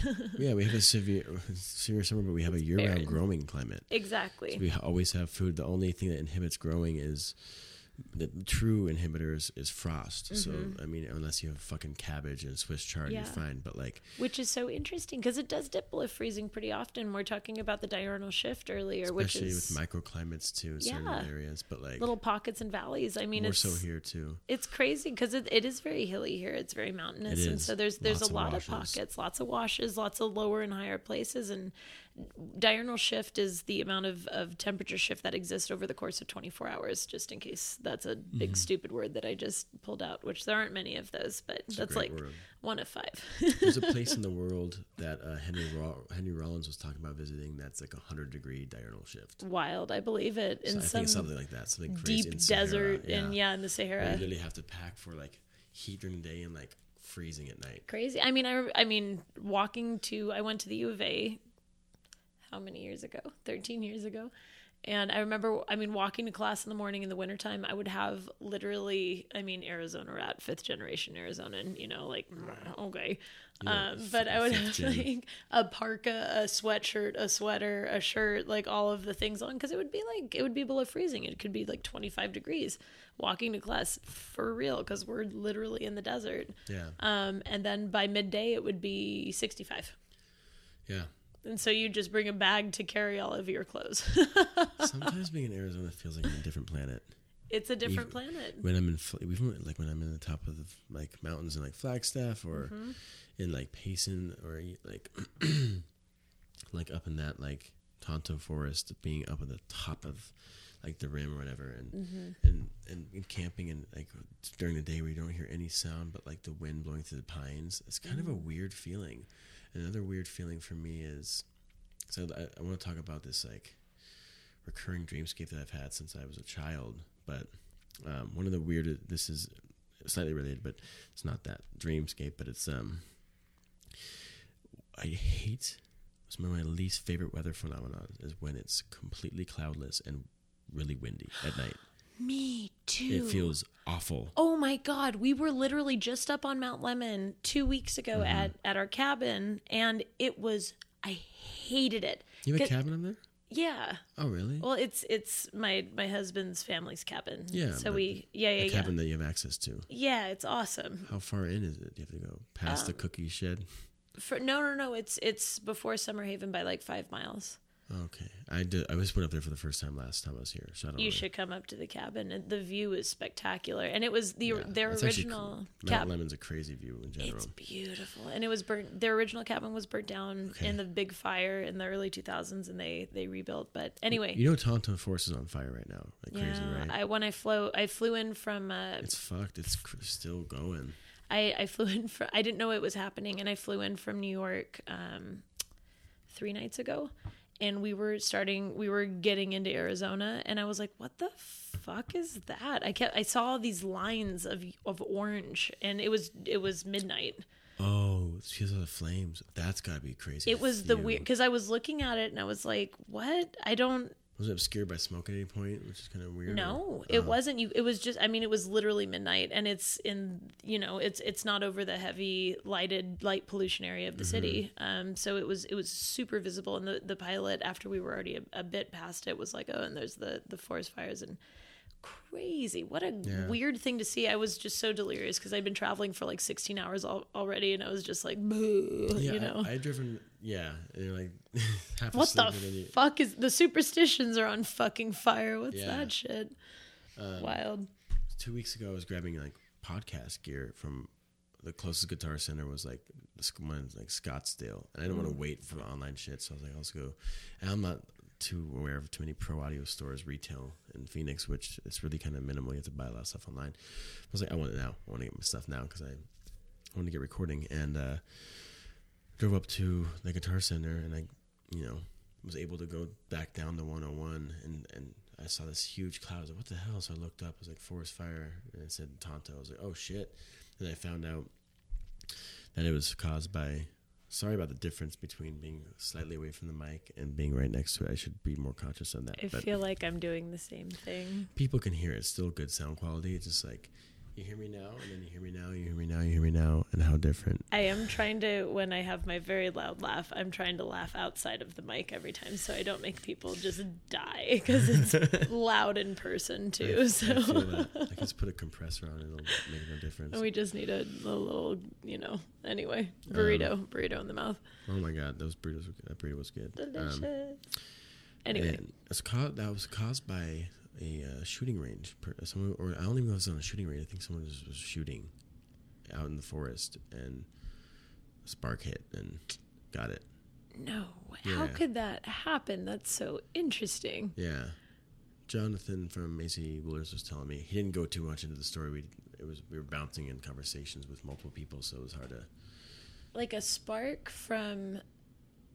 From the gunpowder. From the firing. I don't know whether it was from his shell casing that fell out, or if the gun hit, the bullet hit another bullet, or it's caused a spark or something and hit maybe some metal.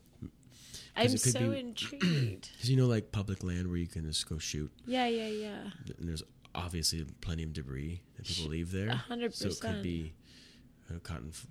Spark from the friction. I guess a spark could be caused by the bullet hitting something else, but everything else is completely encapsulated in the chamber, so no sparks escape inside. Yeah, you'd think so, right? Yeah. How interesting! I wonder. I don't know. I'm so intrigued. I'm obsessed with MythBusters, and they did.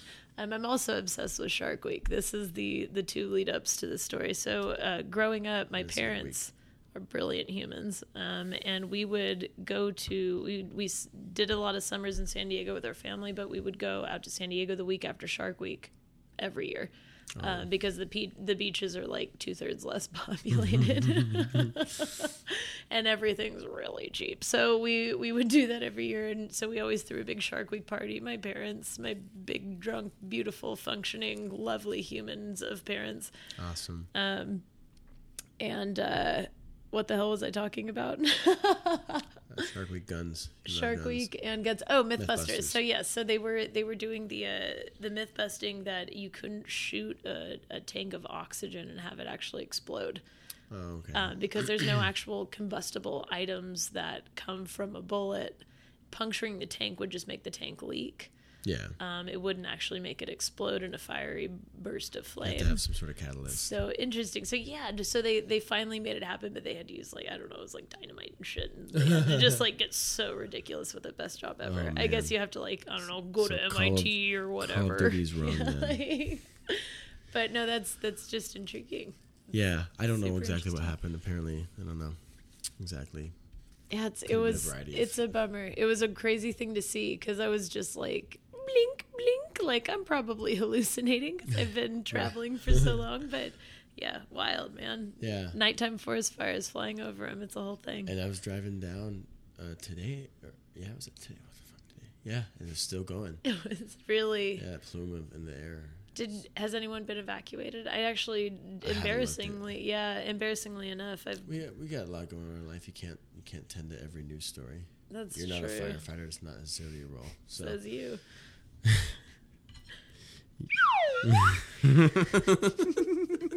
How quickly you had that ready too. I wish everyone could see just this Dale make the comment, look down, grab the whistle from the plate, and own it. It's next to my burrito. That's so fun. Yeah, well, Crazy stuff. so I would like to ask you, try to nail. I want you to give me three words for something. Ooh. Right? For two of them. No, three things. Because we're in the we're in the alcohol industry, but it's the hospitality industry. Even though you work for the production side of things, like what does hospitality mean to you in three words? Kindness. Can I hyphenate three words to make one word? Yeah. Vacation from reality. And okay.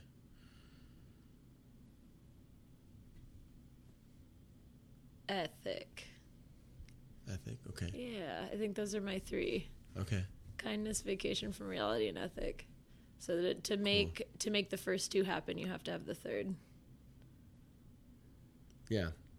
Would you tie compassion in with ethic? 100%.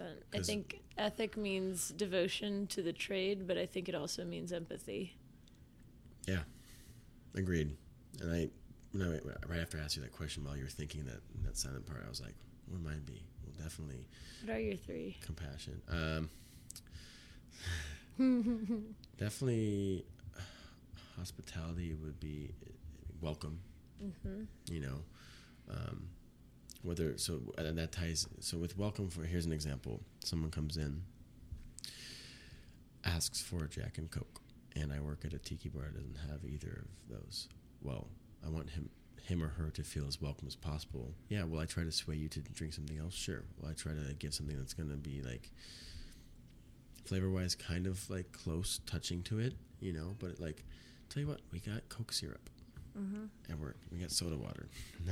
I got a spindle mixer. I can agitate it, and if it tastes good, I'll sell it, right? Or if it's say it's like a vodka soda. I'll bet your ass I'm going to try to get you to order a cocktail, not because of the price, just because of the experience. But it's a whole part of the thing. At the end of the day, if you want this, I want you to feel welcome to get what you want if we have it. If I have it, I'll make it for you. Why would I be an asshole about that? You like it. You're drinking it. I'm not drinking it. I don't have to like it. It's the whole point of what we're doing, right? You're here to serve people. Obviously, we get to throw a party for people that need a vacation or want a vacation or just want a break from their normal everyday. And what a special place to be. We get to give them that. And if you have a problem with that, probably not the best fit for you, and you're probably not passionate for the right reasons. Maybe yet people aren't, or maybe you need to break yourself so you can kind of revisit. And because we talked about it earlier, when you are overworked, when you're working 70, 60, 60 to 80 hours a week, like missing family birthdays, missing things, like that fucking sucks. It hurts. You lose yourself, and life is too short and too important to lose yourself. Totally. And this industry is amazing, and it's so good when it's good. So you have to balance it. 100%. You have to, and like just because someone else can work 80 hours a week and they're fine, they're different people. But they're not also fine. Nobody's fine. Not always. You know for what? Sure. I mean, nobody's fine working 80 hours a week unless you're setting up your own shit. You know. Yeah, but if it's your own bar, maybe it's a little different. It's different when you're devoted to your own. But I think everyone has their own limits. Everyone has their own limits. Everyone has their own sleep schedule, like we were talking about earlier. Everybody needs. Some people need 4 hours, which I call bullshit. But then I think it's like 0.5% of the population that can do 5 hours of sleep. Assholes. Genetically, yeah. So jealous. I know. Nice. I have it, and then I look like the crypt keeper the next day. I'm like, I can just meditate and not sleep. And then today, I'm 187 years old. Yeah. But I really do truly think, I mean, my tenet for most of my life, as much as I can, is just kindness. It's everybody. It shows too. Oh, that's really sweet. You don't need to say that. No, but I genuinely mean that. No, you're just like, it's evident by the 15 people you ran into today. I was making the joke. I was like, oh, more fucking friends. No, because I have the same thing. But like, no, it's like you genuinely are. You're not like, obviously you have a professionalism, and then part of your professionalism is like bubbly and happy about everything. But like, you also are that. So it's not too disconnected. Whereas some people, you can tell they're even this like fake kind of persona where they're like, oh, so good to see you, but you mean it. because you probably only keep these people around as your friends because you do genuinely care, you know. I like humans a lot. That's honestly why I'm in booze. That's why I started here, is because I like throwing parties for people as my profession, because I love people. I want to go to one of your parties. I still haven't gotten to yet. Well, you've got an invite. I know. Coming up. I'll be there. Coming up. I will be there. But I think at the end of the day, as trite and as bullshit as this sounds, the world does not have even remotely enough kindness, and there's not enough understanding. Everybody has hurt, and everybody has struggles, everybody has battles that they're fighting that they don't share with the rest of the world. And sometimes they're grumpy fucks, and sometimes they're assholes, and sometimes they're myopic, sometimes they don't see outside of themselves, sometimes they treat servers and bartenders like shit. You know, but they're not inherent. I don't think humans are inherently bad. I don't think they are, and I think everybody just needs a little bit of kindness. Yeah, I agreed. And even I think humans are inherently selfish. I think so. You know, I think that's true. Sometimes that can. We're here. We come in alone, leave alone. You know, like obviously we're tribal. Kind of. But we're also community animals. So we are coming in and going out on our own. We're also tied in with our community, and so we are also inherently empathetic. Because save examples, you know, but we stay together because we are empathetic. That's how we've stayed alive. We work together. Whereas there's a lot less empathy and on that page, nature is metal. You will not going to see a whole lot of empathy there. It's a little Don't watch the bear eating the deer. It's a lot. Honestly, I had this weird, enjoyable, sadistic part of me that liked it. I was like, what the fuck? Honestly, the chimp part of me that sees his friend die and laughs. You never hear deers making noise, and that deer... He was screaming. I also just said deers, by the way. Deers is. That's how you say it, right? Deers is, and there's 2 apostrophes. Don't ask where they are. Like fungi, deer eye. They're stuck right in where you don't want them. No, kindness is so important, and like nobody can ever be always kind, because everybody's always like, sometimes you're grumpy as fuck, sometimes you get pissed off. You gotta act. It takes action. You know what? Nothing is ever, except for when big shit happens in people's lives, like nothing is ever important enough to not be kind unless lives are at stake. Yeah. Unless the bad things are happening, and even then you can afford it. Yeah. You know. 100%. I'd say one of my other ones would be compassion, and that ties in with empathy and kindness. So it's kind of hard to give 3 words, but no, but I mean, I think that's right there. Because you have to be compassionate and understand that, like, say you're at a cocktail bar, such as one that I worked at, right? That I work at right now. That's a lot of this stuff is above their heads. It's so out of their norm and they're escaping into a basement that looks like a spice shooter ship from the 1800s. It's new. Sure. It's such an emotionally. It's the best. It's just. It's fucking awesome. Sometimes I look back, I'm like, look what the fuck I work. I tell my coworkers, like, guys, just think for a second. You're gonna get to your life, and one day we won't be here. Think about working here. Awesome. The best. Let's just take it in this moment for a sec. Yeah. And so it's such a stimulating environment for people. Like, whoa, this music, lights, sounds, all this gear everywhere. You're completely somewhere else. Really cool, right? And you look at this menu, and you have to read through a story to get to see your cocktails, you know, and the original drinks are all throughout a story. And there's 40 total drinks. 40 drinks. It's a big menu. That's hard to choose, right? Yeah. And so I'm there to guide them through it. And it takes a lot of compassion for me to realize this person comes from a completely different area of life than I do and probably knows nothing about these ingredients. And that's why I'm so careful to be like, do you have any allergies? You know, oh, it's nuts. Well, guess what? There's an ingredient called orgeat, and nobody knows what the fuck it is who comes in here. So it's almond. And I don't want to hurt anybody. Cum. It does. That's why I say we have pineapple juice in there to make it taste better. For those of you who don't get that fucking joke, guess what? Apparently, if you eat more pineapple juice, your cum tastes better. I don't know this from experience. I will get back to you if I do. Yeah. I genuinely don't. I would admit it if I did. It's true. I mean, I eat a lot of pineapple, so I'm sure if I just went for it one day, I'd be like, oh, yeah, that's good. So, oh, God. high citric acid. It's good. It's good. What if you? But if I take it, like, oh my god, it's good. I feel like that has to be a thing somewhere. That's a There's Pornhub category. Just eating your own shit. For sure. Well, not shit, but Yeah, you know. Can you? It's getting better. That's just nailed it. Can you imagine like one of your friends like, so I just have a confession to make. You're like, what? Like I might try my own. Like your own what? Like your own food? Like no, my own cum.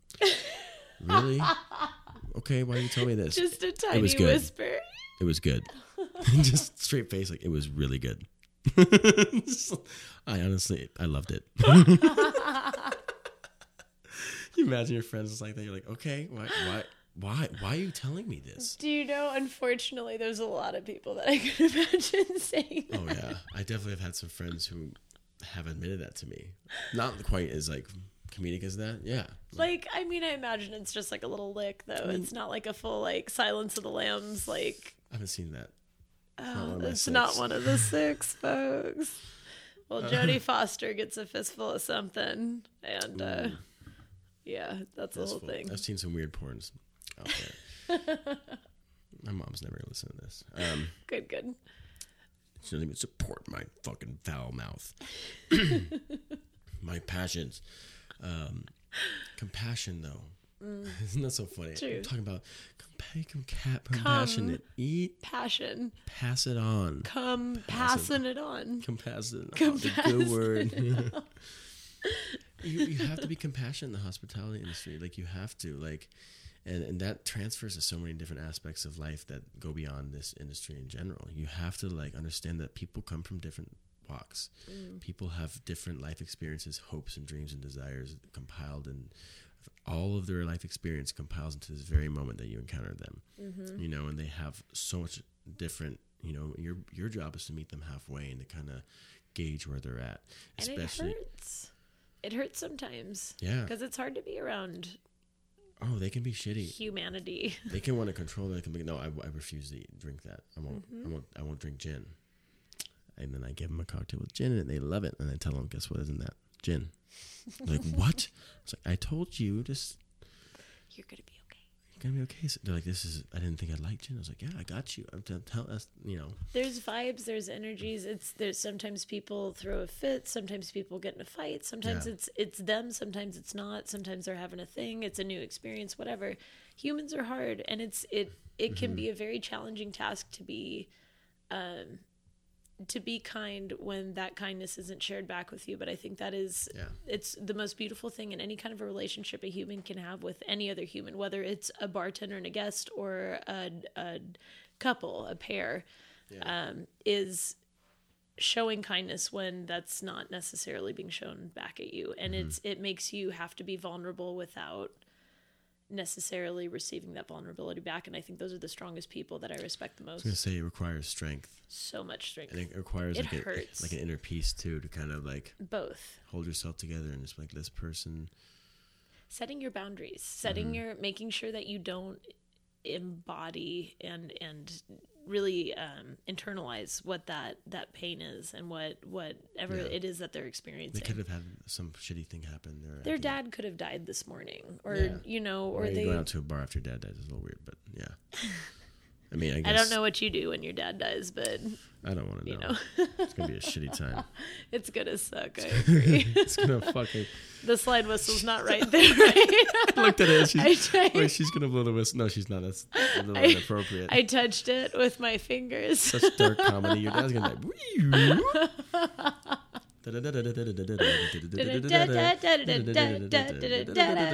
Hey.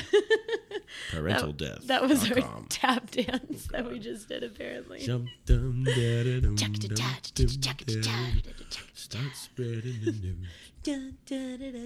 He's dying today. Oh my God. I'll make a brand new start of it. With my new dad. Hey. Well, that just sounds like you're killing your dad and getting a new one. Oh, yeah. Wait. What were you talking about? Did I not? Oh, shit. We'll edit that one out. I gotta go. Dale just walks out, never to be seen again. Before we started New York, what were we talking about? Kindness, compassion, empathy. Yeah, I just think that's such an things. important thing. Okay, so I told you I was going to ask you a few Yes. 3-word things. And feel free to give me one word and tell me to fuck myself if you don't have enough. It's totally cool. I'll feel free. Give Tucson 3 words. Stark. Lush. I raised my eyebrows so many times in the past 3 seconds, just so you know. And like a hummingbird. Oh gosh, the last word. It's so hard to choose a word that's profound enough. I guess just profound. Honestly, the depth of what exists in Tucson on such an artistic level. And such a frontier level, such an experiential and discovering level is so huge. There's still room for people to just try shit here. And it's so under the surface too. Totally. And they're not here to do it for prestige. They're doing it to see if it can work. Yeah. And because they want to be here, and they're not trying to be in the fucking New York Times for their beekeeping. It's kind of like the Wild West here. I mean, you can literally pay for 2 homes for the price of 1 apartment in Brooklyn. It's maybe even 3. Yeah. It's pretty wild. Yeah. It's the quality of life for cost of living is unbelievable, and the amount of inspiration that's in this area that has been for hundreds of years. People have come to Tucson for a very long time to breathe from everywhere. We have a huge New York contingent. We have a huge LA contingent. We have a huge San Francisco contingent, huge Portland contingent. There's a lot of people from Paris also. There's like this huge Paris population. Aren't there a lot of I know like Calexico is one of the big bands from here. Calexico is a big band from here. There's the music scene here is unbelievable. The Rialto Theater is one of the best theaters in our venues in our state, for sure. Yeah, there's a lot. I mean, you're an incredible musician, and the amount of bands. There's a lot of people that come to Tucson. They don't come to Phoenix. Which, to me, I'm bummed about that because I think they should share. But, but well, I get it, though. But, like, they'll do one or the other. It's one or the other, and a lot of it's Tucson. Because it's so inspiring here. So Fleet Foxes did. They came to Tucson, and, like, that was... But, do you know Wu-Tang is coming to Tucson and not Phoenix in July? It's funny. I think it's really funny, too. I don't know why they're doing that, but I just saw the billboard, and I looked up the tour, and I was like, what the fuck? Wu-Tang's coming, and then... They're just not. They're like ditching Phoenix, which I wonder why. I'm so intrigued. That seems like the wrong way to go. I love it. I mean, there could be a variety of things. There could be so many things. Like coordination with other acts when they booked it. There could have been, hey, well, we're all full. We have these guarantees already. I'm taking a tiny bit of delight in it, just from relish in the fact that we're relishing like a little bit, but. It's it's so beautiful. There's so many incredible flavors and colors. My favorite time of year is coming up. It's monsoons, and it's unbearably hot. Sometimes, I mean, today was rough. Today was hot, but I mean, Phoenix is even hotter. But when the monsoons happen, I love Tucson so much because the U of A is such a huge population. It's over, I mean, Jesus, at this point, it's probably about 70,000. So holy fuck, isn't that crazy? Think about how much money that place generates. Let's not even start on that. But without grandfathering programs in that they've cut. But hey, that rec center is cool. But anyway, let's talk about that on another whole podcast. We'll do that. Cool. You little frat boys can rock climb. That sounds hot. Let me suck your dick. But so this hopefully they ate pineapple. That makes it taste good. Yes. So we didn't get that. That was just boiling. Yeah, the tea kettle was going. That was going. If that was abrasive for anybody, you'll recover. It'll be okay. Just don't play that part. But when the U of A leaves and it's hot as balls and it's miserable. You can't do much outside until the sun sets. There's very much of a siesta culture here where it's sleepy, and then Yeah. by 9 p.m. everything wakes up and That's everything cool. starts, and it's because it does cool down at night, and it's been that A way lot of stuff for, closes early down here now, too. it closes early, but a lot of other it's mostly house things and Okay. community things, and That's cool. everything. The under the surface stuff that you got to know to know. You got to be a part of the thing, and it Makes starts and it goes, and that's kind of the beauty of the place. It truly feels like it does feel like the Wild West out here. It feels like that I'm on the edge of the world. You can do not whatever you want, but I mean, you can try whatever trade or profession you want. You can, the thing that's great about it too is, like, while there are a lot of big fish in the small pond that, they didn't cut it in Manhattan, and they're like, my craft pencil shop is the best one in the world, and then they open it in Tucson, and you're like, oh, okay, but still the community of Tucson's like, craft pencils, and everybody supports that shit. Like, or like, what's that It's Always Sunny thing where they're like, like Mac and Charlie are talking about opening up a leather shop in Arizona, and they're like, yes. Dee and Dennis are like, well, they go out of business in a day's time or a week's time. I love that. I love that shit. Craft pencil shop, leather shop. Leather shop in Arizona. Is there really a craft pencil shop? No. Okay, I mean, I'm but like- they're actually, I'm not sure. I don't spend that much time here anymore with all of the travel that I do, and there probably It's crazy is. how much travel you do. It's a lot. Who books that? You? Me. It's great, and it's wonderful, and I'm extremely fortunate, but just It's gotta be exhausting. it's a lot traveling. I'm gone 2 to 3 weeks out of every month, and How long has this been going on for? How long will it go on for? Is two it and a half years it's been going on, and it's a ton. And I'm very fortunate that I was able to hire one of our dearest friends who has been in the bar industry for a long time. He's worked for us for a long time, and is absolutely lovely, and is one of the most compassionate, kind, empathetic, incredible hosts of people I've ever met in my life. He just comes by it naturally. So I get to hand off some of our markets for him to treat kindly, which is lovely, because that's our greatest strength as a small producer, is just being nice. It's so simple, but we're also just humans. We can afford to be nice, and it's nice. Yeah. To be very eloquent, you may quote me. One of my kind of like mantras, especially regarding this podcast and just like the network I've been kind of, lucky enough to kind of be a part of and to form in the last like few years, just be cool to cool people. Be cool to cool people. Like, For real. you're cool. I was cool to you. Yeah. Like I generally am a cool to most people, and I'm kind and reasonable. He's saying this while he's cuddling with a golden retriever. The I want dog's just everyone to know. He's the sweetest smartest little guy. His name is Güero. Güero. And he is definitely a little white boy. Put his paw on me. He like hugs you. He does. He's a hugger. Oh, look at his paw on your arm. He's hugging you back. This little crawl on him. Look at that Oh. face. I know. Y'all He's can a come over and meet Güero whenever He's you a want. good dog. He's a good boy. He's at the distillery every day. So if y'all want to drink some whiskey del Bach, you should come over and see Güero. Yeah. Have some whiskey. It's a good time. Yeah, Other paw. just being like, be like-minded people and just really like, just be cool people. Mm-hmm. That's the thing. A lot of people kind of have issue making things happen for themselves, and like sometimes you got to take the prerogative to kind of see where those connections lie. And maybe I'm just better at it than some others. Like, I think you are. You have a propensity to, not have a certain amount of social anxiety that I think a lot of other people your age and in a similar industry have. I broke it. I took a lot of work to get.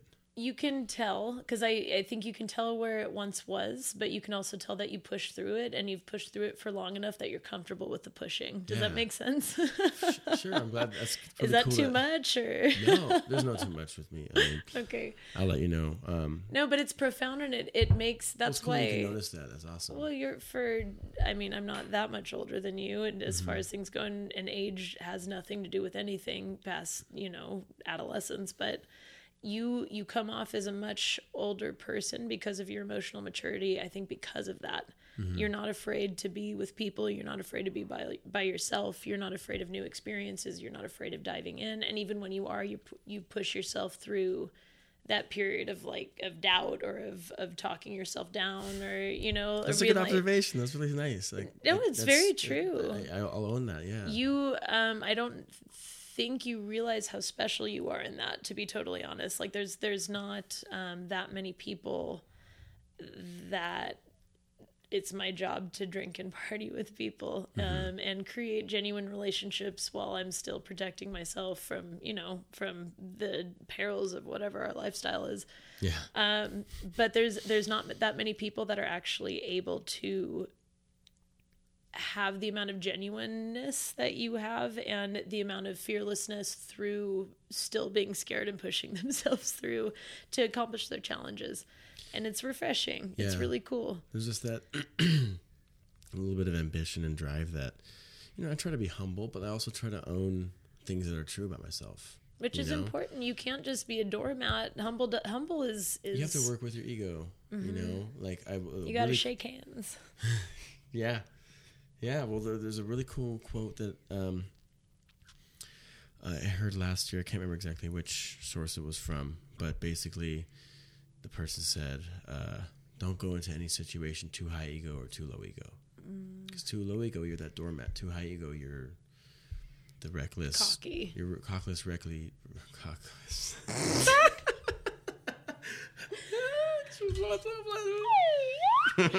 And a cheers. We need a cheers for that. Cockless Reckley is the sequel to what is it? Printer. Oh my gosh, what's the book I'm thinking of? We've been drinking for. It sounds like a Wild Printer West Darkly, fucking comedy. Printer Nightly, Scanner, like Scanner Darkly. Oh, I don't know. No. Cockless Reckley, Scanner Darkly. I don't know. It sounds like to me, Cockless Reckley sounds like this eunuch cowboy who's highly sought after as as a as an opera singer. No, as a sexual kink kind of person. People look to him to fulfill their kinks. Because he's cockless, but he's Reckley. Yeah. His last name is Reckley. His first name is William Reckley, but William Cockless Reckley. It's what Alan Rickman. Cockless Reckley. Who wants to get sucked and suck my stump? It's Alan Rickman in Dogma, but just on Halloween. In Dogma? Is that a movie that I don't know? Oh, do you not know? That's Alan not Rickman. One of the six. I know Alan Rickman. He doesn't have he's got like a Ken doll thing. Oh, really? Yeah. Is he Gabriel? Because Gabriel's not supposed to. Yeah, I think he's Gabriel, and he's just got he's got no dick. Oh, poor guy. Well, I miss Alan Rickman. He was lovely. So, 2015.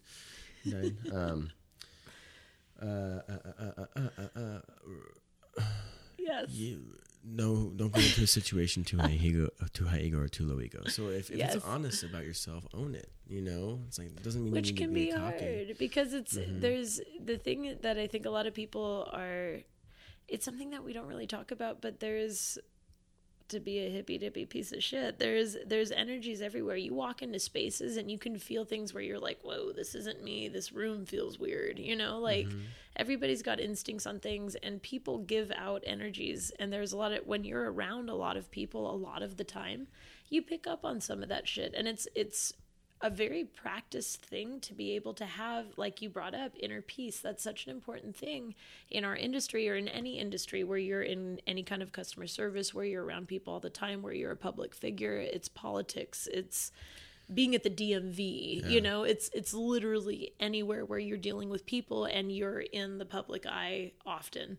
And having that inner peace and understanding that these energies are not you necessarily. Sometimes you'll have bad days, whatever, but being able to be secure in yourself and stay kind. Let's count this, do the Titanic Rose drinking game with how many times I say kind on this kind, but also even just making the decision to be kind, because you might not be kind emotionally in that moment. There might be a storm raging inside, and sometimes that storm inside, I know for me, can kind of cloud my momentary vision. I'm not thrust out of the moment, and so I can't be there and I can't be on as well as I'd like to be on for the people who come into the establishment I work for, because I genuinely care, and I care for them to have that awesome experience, but I can't give it to them if I'm not okay myself.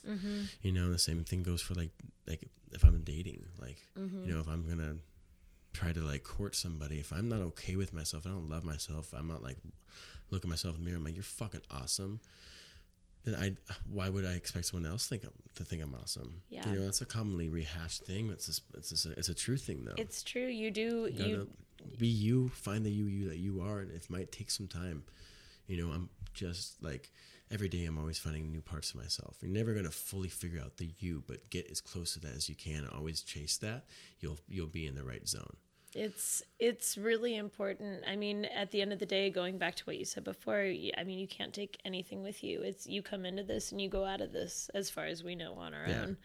And I mean, you don't go through life alone. Someone makes the shoes that you wear. Of course, but when you come into it, it's you. You just came into this whole thing, and then when you leave, you're not taking people with you theoretically, unless you're the Reverend James, whatever his name was, with the Kool-Aid in Guyana. James, oh my God, what a fucked up story that is. And I guess he didn't actually drink it. So yeah, that's some shit. I went down that internet black hole a few nights ago. Oh man, that I like knew about it. I knew about it, but I didn't know about it. Yeah, it was a whole bunch. I did it 2 summers ago. Really? Yeah, I had taken a month off. Well, when you start, you can't stop. No, there's no stopping. I was on a road trip, like this month-long road trip. I ended up in Monterey, and I was. What was his name? It was like, it's a JJ or J something. Jones. Right? Jones, yes, something Brian Jones. No, Brian Jones. No, something Jones. Anyway, it was the Reverend something James Jones, something like that. Something like that. Anyway, next time we have a podcast, I'll have an iPad connected to Wi-Fi so I can Google this shit. But looking up cult suicides. Yeah, well, we've gone to cult suicides twice here. Everybody, get our facts straight. But no, it's super fascinating. That's like a dark, weird feeling to get, just as much as that nature is metal. Seeing animals get fucking tortured and killed by other animals, like there's a little less connection. As far, I mean, you still feel fucked up from it, seeing that awful stuff, but like reading about how they gave it to the children. Yeah, you know, like, some crazy shit, dude. Those people were fucking brainwashed. Crazy. Horrible, and they caused them so much pain too. It wasn't an easy death. It was like it literally gives me like this weirdest, creepy feeling. It does, and they were so isolated. And sad and fear. It's like a really weird, like. You know, you're about to throw up. The grossest part of humanity, isolating and massacring people. Yeah. You know, and that's, unfortunately, I think, it's so, every time that there's horrible darkness, and every time that there always has to be God, this is a weird way in time to say this, but like, having horrible things have happened in the history of the world, it makes you appreciate the good so much more.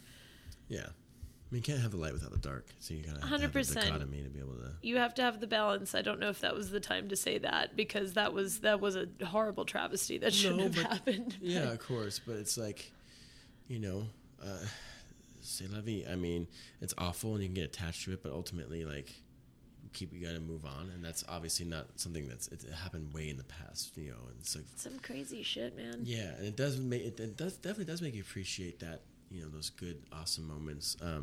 Something I think about is like, I got into Hinduism a little bit. Like, I think it's a great religion, you know. That's why I have Kali tattooed on me. Oh, you do? I've never seen that one. Yeah. Oh, he's fresh. There's boobs on there. I got that in January. So she's the goddess of death and destruction and time, death of the ego. So is that like Temple of Doom, Kali Ma? What is Ma? Yeah, Kali Ma. Yeah, she's the divine mother. So her consort is Shiva, and she's typically depicted holding like a demon's head, and that blood is dripping into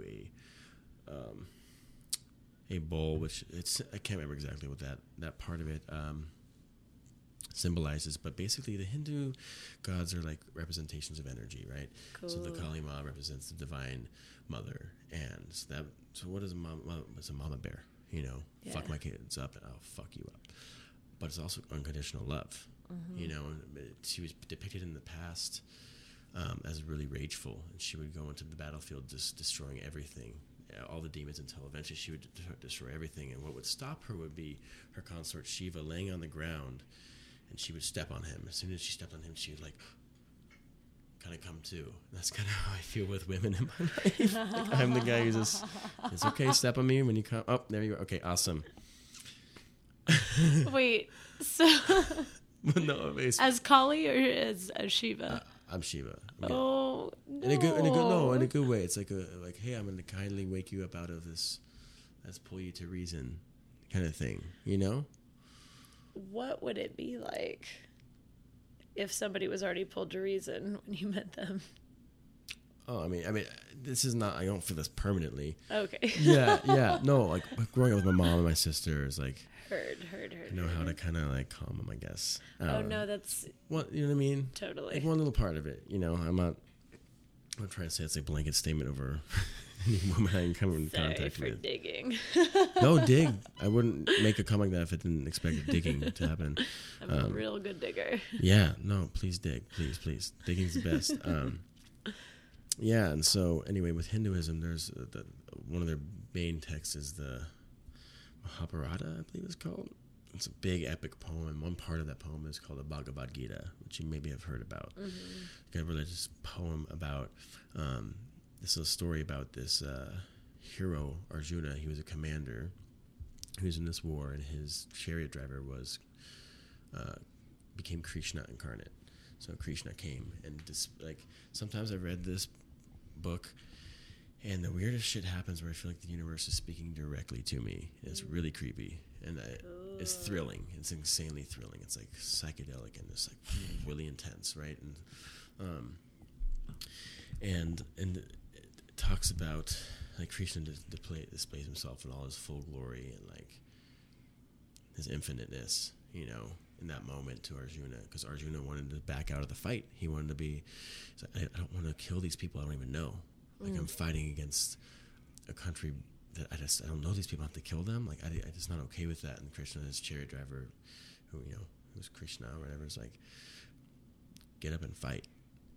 Like this life doesn't matter. It repeats, you know. And ultimately, no one knows for sure, right? But I like that idea. Like you just return to the source from which you never really left. We're all energy. Yeah. You know, and we are that. Like this isn't a ball hitting my hand and moving it over here. This is my own energy. This isn't kinetic. Yeah. And so where does energy start or begin? Nowhere. It's infinite. And so when we die, whatever dying actually is, there's room in the energy just displaces it displaces. Yeah. And we're all a part of all of it, and there's a huge network, and it's something that we can't measure yet, but it's fucking there, dude. We all feel it, we all know it, and we are it. Like that is literally what we are.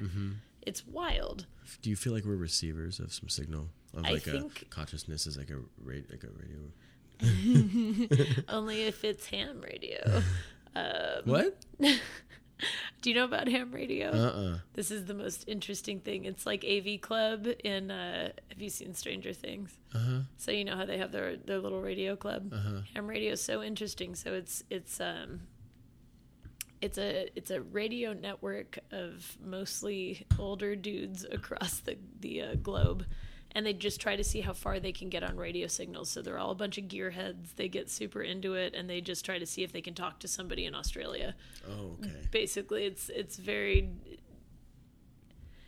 great for survival situations. Interesting. If you're down for carrying like 50 pounds of radio equipment on your back. Was that diplomatic enough? Yeah. It's a lot of doomsdayers. Okay. Yeah. So, but also on top of that, like in the 80s, AV Club was a huge thing, and people were super into radio stuff and whatever radio waves could do, because it was sort of a new, not new, but just figuring out how they could be manipulated, and new technologies that were coming out with that anyway. But a ham came from a lot of that. Okay. Yeah. It's super interesting. We have some people in our lives that are very into it. And I would like to know more. I would also. I'll have to Google that. Have you ever heard about like Nikola Tesla? Have you ever? Oh yes. How he received like a dream about radio waves, sending Do you think electricity he through the just air. made that shit up, or his publicist made that shit up? No, he was like slightly off. He had like some sort of Well, and then savant autistic kind of thing. He was autistic, and Edison was a dick. I think that's like kind of how all of it went. Yeah. Edison was just a bully and was like, "You're autistic," and then Tesla was like, "But I did all of it," and then Edison was like, "No, it's mine." I think that's kind of how the whole saga went. Fucking assholes. What an asshole, right? But you know what? We're just barely starting to wake up as monkeys. We're still primates, so got to that give is them true. some benefit of the doubt there. That's fair.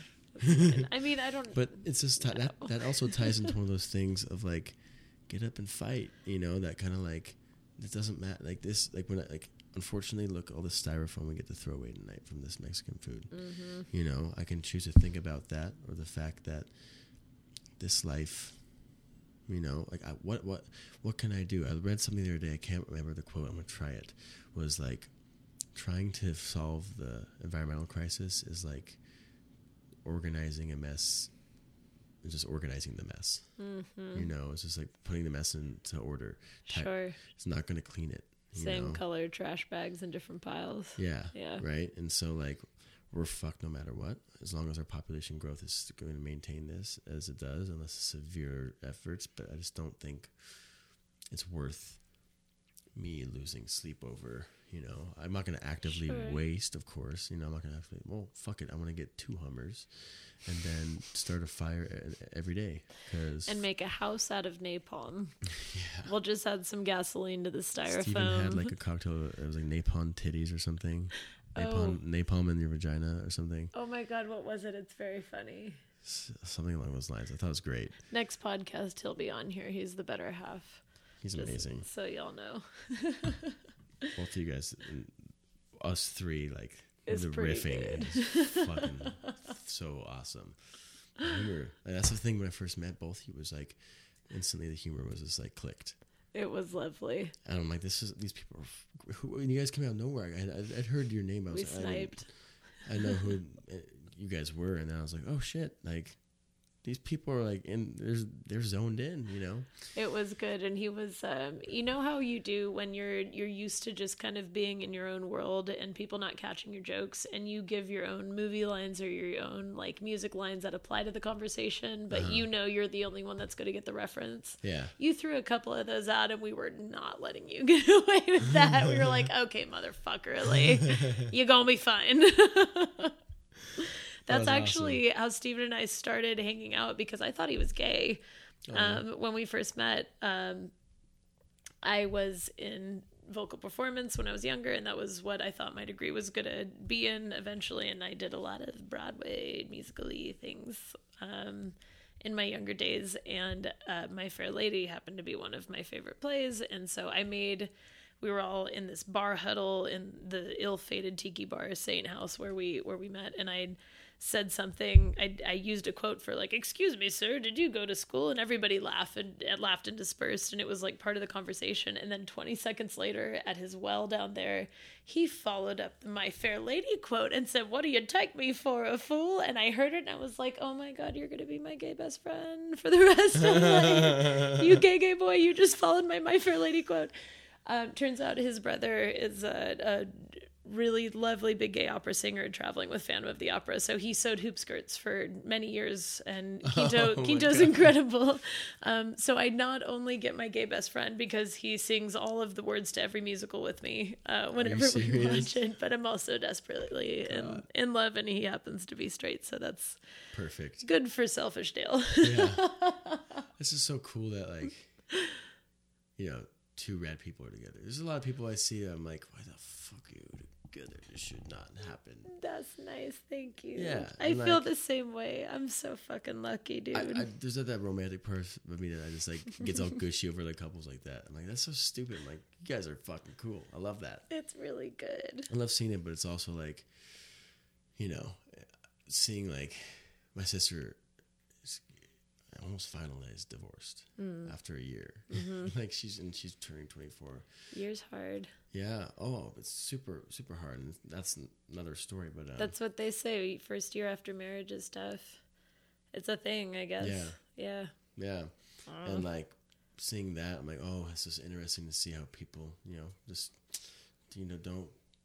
don't mix, right? And if you force that cardboard, like a puzzle piece, if you force it, the cardboard will break. It breaks. And what's interesting is that there's so many shoulds and there's so many advices and there's so many whatevers, and I think that's such a huge seller for magazines and self-help books and TV shows and whatever.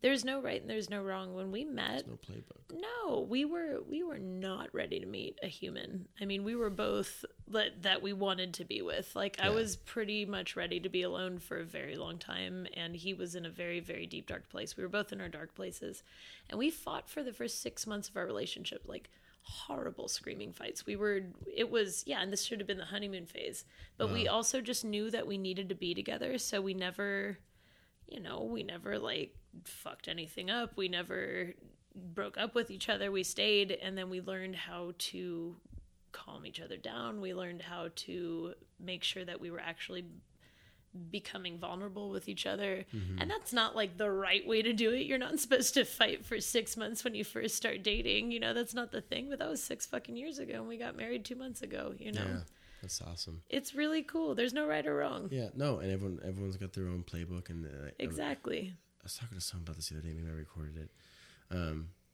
There's just different people have different. Again, it's like everyone's different. We have our own unique perspective, and like you can bounce your perspective off others in order to kind of gain a different viewpoint of the world and see how other people handle their kind of tribulations or whatever, their fights and stuff, and different like take their advice, right? But ultimately you form your own, but a lot of that involves other people's as well, but it takes a lot of effort and especially with that kind of thing to like work and to be better. I mean, you guys are both very intelligent people and you figured it out. It's awesome. It's sometimes, I don't know, like, it's cool. It's fucking awesome. When you meet somebody and you just see somebody and they say something that's like very funny or very something, and it just like strikes you in a funny way, and you're just like, that person's going to be a buddy. Yeah. Mm-hmm. The moment that I met him, we were going through awful role play training for this bar that opened and closed very quickly. And he quoted Idiocracy. The bar was called Saint House, and they asked him to do a role-playing situation as a hostess, which was delightful. Stephen is a stout, very strong, but definitely stout, bearded gentleman. He's a big physical persona as well as a mental persona. He's just a large energy in general, playing the role of a hostess, and we were all doing this, and what came out of his mouth was just, "Welcome to Saint House, I love you." Yep. And I was just like, whoosh. Did you just quote Idiocracy? That was rich. That was rich. That was tasty. That was rich. Or however I did that before. And then he spoke in Portuguese a little bit, and I was like, oh shit, I'm probably going to have you babies. And here we are 6 years later. So that's about how that went. Hot stuff. And then we just punched each other for 6 months. We didn't really. And then here we are. That's fucking awesome. Well, good for you guys. Thanks. That's really cool. Love hearing about that kind of stuff. It's fun. Okay, I feel like I had one more thing. I want you to sell Del Bach in 3 words. Tell people about it. It's amazing stuff. It really, really is. In 3 words. I think it's the best whiskey in Arizona. And Thank you. I haven't tried a lot of other American single malts, but I have. And I think it's special. And it's what you guys do as far as like from grain to bottle is you do it all. It's cool. And it's localized and it's fucking tits. One of less than 20 in the world, malting and distilling all our own shit. It's wild. Yeah, isn't that crazy? One of less than 20 in the world. That used to be the standard, right? That used to be what everyone did. But now it's the same thing that we're talking about. So much outsourcing, and there's a lot of monopolies. Yeah. So it's tough. But 3 words, I mean, the first one would definitely be nostalgia. I think Mesquite's a very nostalgic, even if it's not your nostalgia, everybody's had barbecue, everybody's had Mesquite. They know what that flavor tastes like, even if it's just been like Lay's barbecue potato chips, specifically in the Southwest, it harbors like images of, you get out of school in the summertime and everybody's smoking corn over mesquite chips on their grills and having backyard barbecues. And then in the wintertime, everybody has mesquite fires going in their chimeneas, so it always just sort of brings across times of being with loved ones or times of breaks from the crazy. And mesquite is just so... It's everywhere out here. Everywhere. It's just, it grows like a weed. So I think... It's so fast. Full maturity, what, is it 2 years? 1 to 3 full-grown trees. Very sustainable and just so fast. And it's like weeds, but everywhere outside of the Southwest, it's such an oil-rich hardwood. It's extremely expensive and it's very hard to find. So we're lucky... aside from it getting into the plumbing of the house where we're currently recording this podcast. Hazmat. Thanks. Hazmat Friday. Dale. That was my own hazmat team. Sunshine Cleaning. That was me. Did you guys get pictures? No, I was too pissed to get pictures. I get that. The story was that the mesquite roots got into some of our clay plumbing in this 1940s bungalow that we live in. Sick house. The exposed beams, I think, are my favorite part. It's a lovely place, but our house flooded with Tucson sewage, and hazmat teams, turns out, are expensive, so we became our own hazmat team and listened to a lot of Outkast and other such songs to do with dirty or clean while we cleaned up the house. Ugh. So y'all are welcome over here anytime. Nightmare. This place is really, really cool. It's pretty nice. I feel the vibe is so. It's got this it's like a rustic retro. It's nice. It's the house has always had a good feeling in here. It doesn't I don't know if you've ever had a house that you lived in that didn't feel great. I've had a couple of them. Mm-hmm. I've had one in particular that was quite bad. My apartment has one little area where I feel like this is a spirit saying, "Get out." Something's not liking you being there. I had taken acid in the apartment, and I think I opened up a little rift in one little area. Yeah. How interesting. Mm-hmm. No, I mean, there's. It's an old building. I don't know what happened. So, I mean, it's mostly, this is one little area. If I stand there too long, I have to keep the energy free in that area. It's weird. Interesting. I can't put my piano up there anymore. It's weird. Huh. There was a house that I used to live in the Iron Horse, so where we just were at Revel. If you keep going to the west, that all is the Iron Horse neighborhood, and that's where Revel, the wine bar that we were at earlier tonight. Yes, that's right. Yeah, so on 9th Street. Okay. 9th Street and 4th Avenue, moving to the east, rather. And there was this house that I lived in, and I was living by myself. I had just moved down from Phoenix, and it was some serious Sixth Sense shit. Like, you would walk out of the kitchen and walk back in, and all the cabinets would be open. And I would drive away from the house with my sister. I had an alarm code, and we would get a call from the alarm company 5 minutes later, drive back, all the doors and windows were wide open. Like, literally every single one in the house. What the fuck? And it was a big house. It was like a 2,500 square foot house. It had 3 bedrooms. It was like you lived there alone? Lived there by myself. It was a big ass house. I was doing a bunch of painting at the time, and I was working on a bunch of things. So I had like an artist studio, and I had a whole bunch of stuff in there. And it was this turn of the century house. But the thing that, oddly enough, that didn't freak me out enough to move out of the house. I was like, that's weird, like cool energies, like hippie Dale. But the thing that really fucked me up, I had a buddy down, my friend Chris Coleman. He worked for House of Tricks for years. And I sold a bunch of booze to them, and I love that place, and I love all those people. And so he would come down and visit, and he came down one Memorial Day to visit. And we were all drunk. It was me and Steven and him in the house and blah, blah, blah. And I had him in one of the guest bedrooms. And Steven woke up at 7 a.m., got a glass of water, came back, and he was like, hey, who's that other guy in the house? I was like, what are you talking about? Because I'm OCD about setting my alarm, locking my door, living by myself as a woman in like kind of a shady part of town, and so go into the bedroom, and it is a middle-aged gentleman who is in my house and wearing nice clothes, like nice polo shirt, khaki pants, nice watch. I like pulled down the covers of the bed, and I was like, hey, what the fuck is your name? And he was like, he woke up and he was super freaked out, and he was like, John. I was like, John, what the fuck are you doing in my house? And he was like, I have no idea. And I was like, you need to get the fuck out. And so he left. that was really strange. And then I told this story to my friend James at the time, and he was like, oh my God, I never wanted to tell this to you. When I was gone on a vacation. This was like 3 months before this happened with John. Nobody has my key or had my key or the alarm code to my house. The same exact thing happened to James. He literally woke up in my house when I was gone and didn't know how he got there. What the fuck? Some shit. It is some shit. And like furniture would move. It got to a point to where like Steven and I would wake up in the morning and the bedside table had moved 6 feet to the center of the room. I have pictures of it. I would walk into my house and like all of the furniture in one would have been gathered to the middle of the room.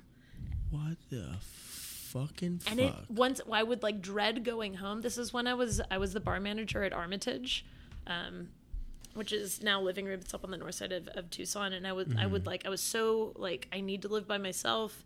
I need to do this because I was like a chronic relationship-er person and roommate-er. So your friend woke up in your house. What the fuck? If I wake up there tonight, I'm going to fucking never come back to Tucson ever again. You shouldn't. That place was fucking scary, dude. Some shit happened in the Iron Horse. Like there was. Yeah. I mean, if you think about it, it was a lot of Chinese immigrants. There were a lot of people that lived there that were probably horribly treated. There was a lot of death, I'm sure. There was a lot of, just even walking down that alley. The alley is called Florita, and it feels bad in that alley. Some shit fucking happened there. Mm-hmm. Some shit happened there. That house was always weird, man. And what makes me curious is like, I wonder if people living there now experience anything. What if they don't? I talked to my landlord because I loved my landlord. He's great. I'm actually still friends with him. We hang out. He's lovely. His name's Chad. But he lived there in college, and he was like, he was so sweet because he totally doesn't believe in any of that shit, which is fine. I don't blame anybody for not. Because to be honest, I don't know if I did before. I was like, nobody else is in my house and all these cabinets are open. Like, what the fuck? Like, you kind of have to like see it and be like, that's real weird. You know? Yeah. But he brought in like energy people because he loved me as a tenant. I cleaned up the house a lot. I like put glass in all the built-ins. Like I did a lot of work on the actual house. So he like didn't charge me rent, and he loved me for fixing up the house. That's cool. Because it's a beautiful house and I love woodwork. I'm good at it. That's cool. Awesome. And so he was so sweet. He brought in all these energy people. And there was this one in particular. She walked into the bedroom that I was in, and I would actually wake up with marks on my body. This sounds so crazy. I know how crazy it sounds. Oh my God. I know how crazy it sounds, but she would walk into the bedroom. Her name was Britta. And she was like, it feels like doom in here. And I just broke down in tears because it felt like doom. It felt like somebody pressing at the base of your neck, right where your little collarbone bumps are. The moment you walked into that room, it felt like that always. No matter what. Isn't that wild? Something in it, I would dread going home, but once I was there, it felt sick but safe. So it felt like it was almost like indoctrinating you to like, what a strange experience. I was there for a year. Wow. Weird. What the hell? Shit. So have you had any weird haunty experiences like that? No, I mean, just my room when it doesn't always it's not always there. In October, I took a tab and a half LSD, which is the most I've ever taken. That's a lot. That's a lot. I mean, well, there's different concentrations. You never really fucking know. Sure. Right? And there could have been double dose on the tab. The previous tabs I've had, they could have been single or double. There's no reference because it's such a... They're not labeled 2 to 1 or 1 to 1. You're welcome. Well, and like... I mean, it takes you like the size of a grain of salt to get high off LSD. You know, it's 25 micrograms. Same with weed. It's the same amount, about 15 to 25 micrograms. Anyway, so I took that, and it was a great come up. I listened to Feist album. I listened to Okana Moccasin album and jammed the whole time with it, my guitar, and then my hips started getting real tight, and my hips, I have chronic like recurring inflammation in my hips. Interesting. Yeah, and especially when I regularly have sex with somebody, the thrusting makes my hips tight. And is it your it's a piriformis. Interesting. So, you know them? Are you familiar with it? Yeah. So For those of you who don't know, the piriformis is the muscle that connects the top of your femur to the inside of your hip, and underneath that is a pretty important nerve. I can't remember which one it is. I don't remember either. Yeah, That's what hurts so bad when they massage you and press you right here, right? Like front of your hips, you can get there it's from like there. underneath your glutes. Yeah, It hurts like a motherfucker. especially from standing up a lot. Standing up a lot or sitting, if you're standing or like you do a lot of plane travel or you sit at a desk. Even right now, I'm like, man, I wish I'm I know. a little more ergonomic. I'm gonna stand in bed. We're doing a little stretch, and then I'll We're gonna carry do on with some my LSD yoga. story. Also, by the way, I am that person because of how much I travel. I do yoga in the aisles of planes all the time. Oh, I love it. I'm that fucking crazy bitch with the fucking neck pillow around her neck, just fucking warrioring two out.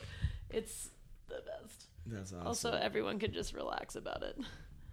yeah, You know what? Everyone should be doing it. Your shit swells up. It's not good for you. it's good for your body. Exactly. That was nice. Oh, that was needed. I needed that. Little stretch out. We've probably been going for like a little over 2 hours. We can start to Really? wrap it up. if No you want. way. Yeah. Oh my god, it's almost 2 a.m. Yeah. How fun. What a great conversation. What an amazing conversation. We've done a good job. We've done a yeah. very good job. Absolutely. So I because of standing in my job a lot, and Yeah. they get really tight. So what I've ended up doing is when I go to the gym, I do a lot of posterior chain stuff, so all the back. Oh, So when I do nice. deadlifts, it's fine. So I have the support for my hamstrings. But if I don't get a chance to make sure that happens like once or twice a week, Yeah. I get tight, and I wasn't doing it as much then. And it also ties in with my anxiety. Because it hits the nerve, and it does weird stuff to like last night I got off work and I felt what felt like little, when you get like you pick a hangnail and you get like infected, it kind of hurts for a little bit. I felt that in multiple hands, and it went away today. I had this pimple underneath my armpit that's like, interesting. well, this weird shit happened today or yesterday because my hips were really tight, and so I stretched them out a bunch, and I have like a little lacrosse ball, and this has been a recurring thing for the last 3 years, just from bartending. So that's another thing. It's like you have to kind of work to kind of incorporate healthy things into your lifestyle, and it's nice because like I'm far healthier. Last year I was 165 pounds. I'm 200 now. You were 165 pounds last year. If I show you pictures, You're of a it, what the tall fuck? dude. How Yeah. tall are you? 6'3". You're a really tall dude. You were Yeah. 165 pounds. Holy shit. Yeah, it was a bad time. It was a dark time for me. Damn, dude. Yeah. Well, I'm glad you're 200 pounds. Yeah, You look great. it's a lot of peanut butter. I call it my goop. I make about 1,000-calorie protein shake every shift. Health goop. Yeah, well, it's coconut water, hemp seed, dried strawberries, Sounds delicious. whey protein, fuck ton of peanut butter, banana, Yeah. and frozen strawberries. Easy, simple. Sounds I get lovely. I get all the macros in. All the stuff. It's a big frozen peanut butter and jelly sandwich. Yeah, seriously, Yeah, around 10:30 at night at work, and right. But yeah, back to the acid trip. And so I was jamming a Kona moccasin, and my hips they were getting tight the whole time coming up because like I had just come off a phase of working a lot. When we opened Pobrecito, I was still working at Counterintuitive and Undertow. I did 145 hours in 12 days. One week alone was 95 hours. It was fucking crazy. That's too many, dude. I was on fire though. I felt great about it. I was like, let's do it, let's keep going. I had a lot of good momentum, and then took a break, much needed break, and then I was starting to get back into working out thing. I was still a little thin, and yeah, so my hips were just tight, and I played D'Angelo. I played D'Angelo's Voodoo album, amazing album. I love that album. I love that. It's the funkiest thing to dance to, and a lot of people are like, oh, so you masturbate a lot. I'm like, well, I guess I could see that. I don't necessarily know. Like, I'm more of like I might masturbate to like Taiko or Bonobo, or like some ambient. Yes. Rice Boy Sleeps. There you are. Or the Shins or something. I think it should be way weirder than that, but continue. Oh, okay. I've got some thoughts. Frank Zappa. Frank Zappa's more like it. Frank Zappa's sons So in order.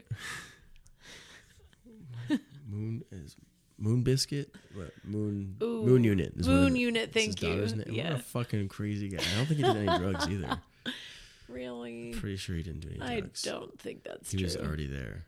We could fact check that. We'll fact check that. I think Hot Rod has a bit about that. I don't know. Yeah, so then Yes. D'Angelo, my hips are so tight, so I start working out. Yeah. It's like, I'm just going to work it out, and I think that's going to help me.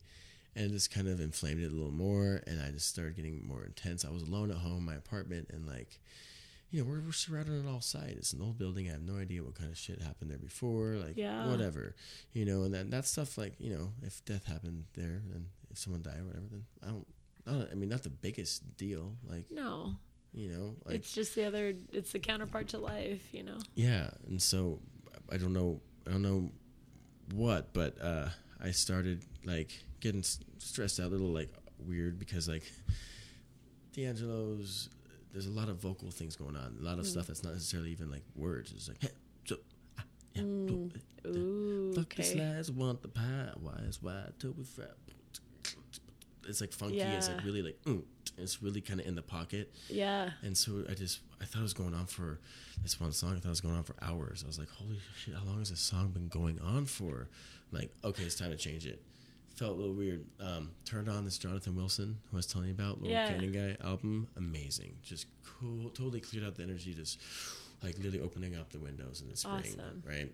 And lovely. Take a bath. Awesome. Really regenerative. Lay on my bed, listen to the album, and it's just like I feel like I think it was before this. Actually, I'll get to that part in a sec. I had closed my eyes and I imagined this, like, because I had a relationship last year that was short lived but really intense, really quickly, and it turned to be it was abusive. Sure. Yeah, and it wasn't good for me. So it wasn't the right fit, and don't necessarily want to speak about it on the podcast. I'll talk to you. Yeah. No big deal. But this wasn't the right timing for either one of us, and you know, I remained cordial with the person, and it wasn't very good for me. Hence the losing the weight, whatever. And as those things, the best diet is falling in and out of love and moving. Yeah. So. I definitely lost myself for a little bit, but I found myself harder after that, which is nice. It propelled me to another phase of my life. And I was reflecting on that relationship a little bit, and I had this vision of like this sacral like womb, like the inside of a womb kind of thing, and inside of it was like a thorn that my ex had left in me. Like the memory was like was you know, came out as like a thorn. It's like a spear, and I wrote a song like "Spear You Left Inside." I think it's a pretty good song. Cool. If I had my guitar, I would have played it, but I was trying to pry open this womb, and it was sewn together kind of like with like what looked like floss, and I was trying to pull it apart, but every time I pulled it apart, it got stronger. So, and like I also sensed these biting energies that were like fighting, like I was wrestling with them, and that was like contributing to the tightness in my hips. Oh, how interesting. Yeah, and I was wrestling with these like demons, and it's like weird, and you know, and like I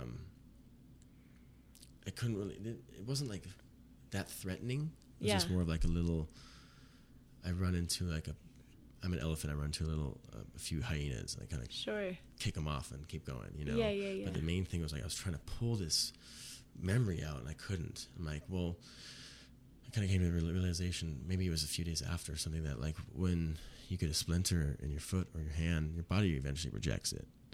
So eventually this won't be that spear stuck inside us. I'm going to need time for it to heal out, right? And push out, and that other memories kind of take its place. Oh, that's lovely. And so after that, I'm listening to this album. It's just phenomenal. It's like actually a breakup album he wrote after his breakup, and it's super psychedelic. It's super. It's like War on Drugs meets Tom Petty, and like Pink Floyd. This guy, oh my god! It's fucking cool. It's damn, super dude. tasty. Send that to me. Yeah, I will. Tasty. We got to fact check Frank Zappa on drugs, and I got to send that to you. Bookmark that. If you forget, whatever. Everybody make a bulleted list. Yeah. And hold him accountable, please. Seriously. The album, I just, so much. Cool. I actually have the CD in my car. I'll just give it to you. Oh my God, I'd love it. And so at one point, I think I just farted. I think I did. I felt like it. I didn't hear it, but I love that.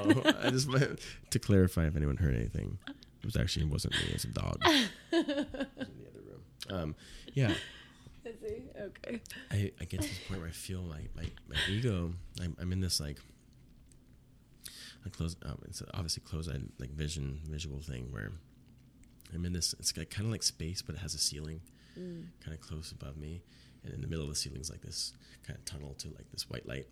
Interesting. Okay. It's like, I can visualize that a lot when I'm on the hallucinogens. Does it feel like do you want to go towards it, or does it feel scary? Not scary at all. It's heavenly. It's divine. Oh, cool. Mm-hmm. Oh, how interesting. That's Yeah. nice. That's better than scary. Yeah, it's just divine knowledge and stuff up there. Lovely. Yeah. That's lovely. Mm-hmm. Really trippy, though. Yeah, I can imagine. And then I felt my ego disintegrate across dimensions. Like, slowly kind of like push. If someone's on my hands, I'm kind of like massaging dough, but that dough is made out of like... I know. A computer. I know. Trying to put these into words. Like, so I know it sounds pointless. so dumb. And It people are sounds like, these people fucking suck. boo. Boo hippies. Talk more about fucking whiskey. No, and I mean, at the end of the day, again, I think energy and kindness make the world go round, and nobody knows enough about either one of them. Mm-hmm. 100%. Not to be too much of an old Arizona farmer about it, but like, do better and no more. Mm-hmm. Seriously, no. Where's my laptop? There's literally a sticker on my laptop that says "Do better." Love it. Just do better. Yeah. Always. Always improve. There's always room to improve. Exactly. Yeah. And then so after that trip, and that ego disintegration part was. What is it called? It's called ego. Is it ego death or ego? Yeah, ego death. Ego death. Yeah. I haven't had it on acid, but I've had it on mushrooms. Okay. And it fucking sucked. Really? It was awful. I've had times where that's been horrifying. And it was wonderful afterwards. It was so good. So much of my life got put into perspective. Yeah. But in that moment, I just hated everything that I'd ever done. And I was just it was the worst feeling that I've ever had. I was just bawling. I was super alone. It was this awful experience, but then retrospectively, it was so unbelievably cleansing and purifying of what I needed to prioritize in my life. It's like...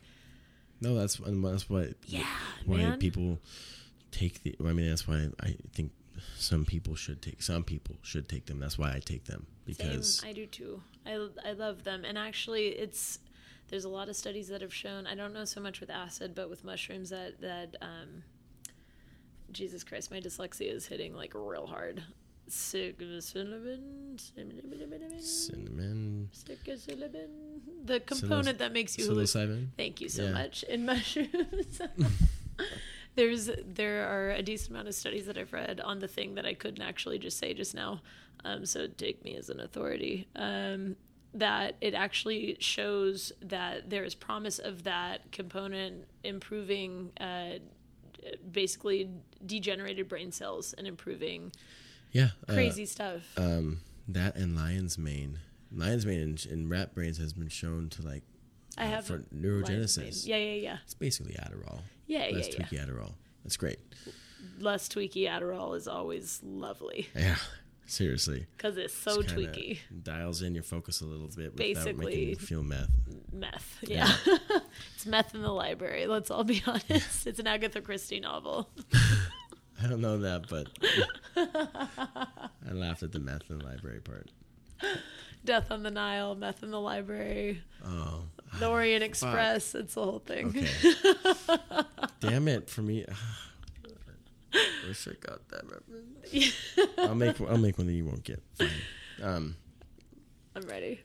I'll have one right now. Okay. It'll happen in the future at some point. In the next 10 years. I'll be waiting. Guaranteed. Great. After 10 years, and I'm a liar. But should we say something profound about alcohol before we sign off? Yeah. I think alcohol is a silly drug. It is a silly drug. It's an amazing drug, and it is everywhere.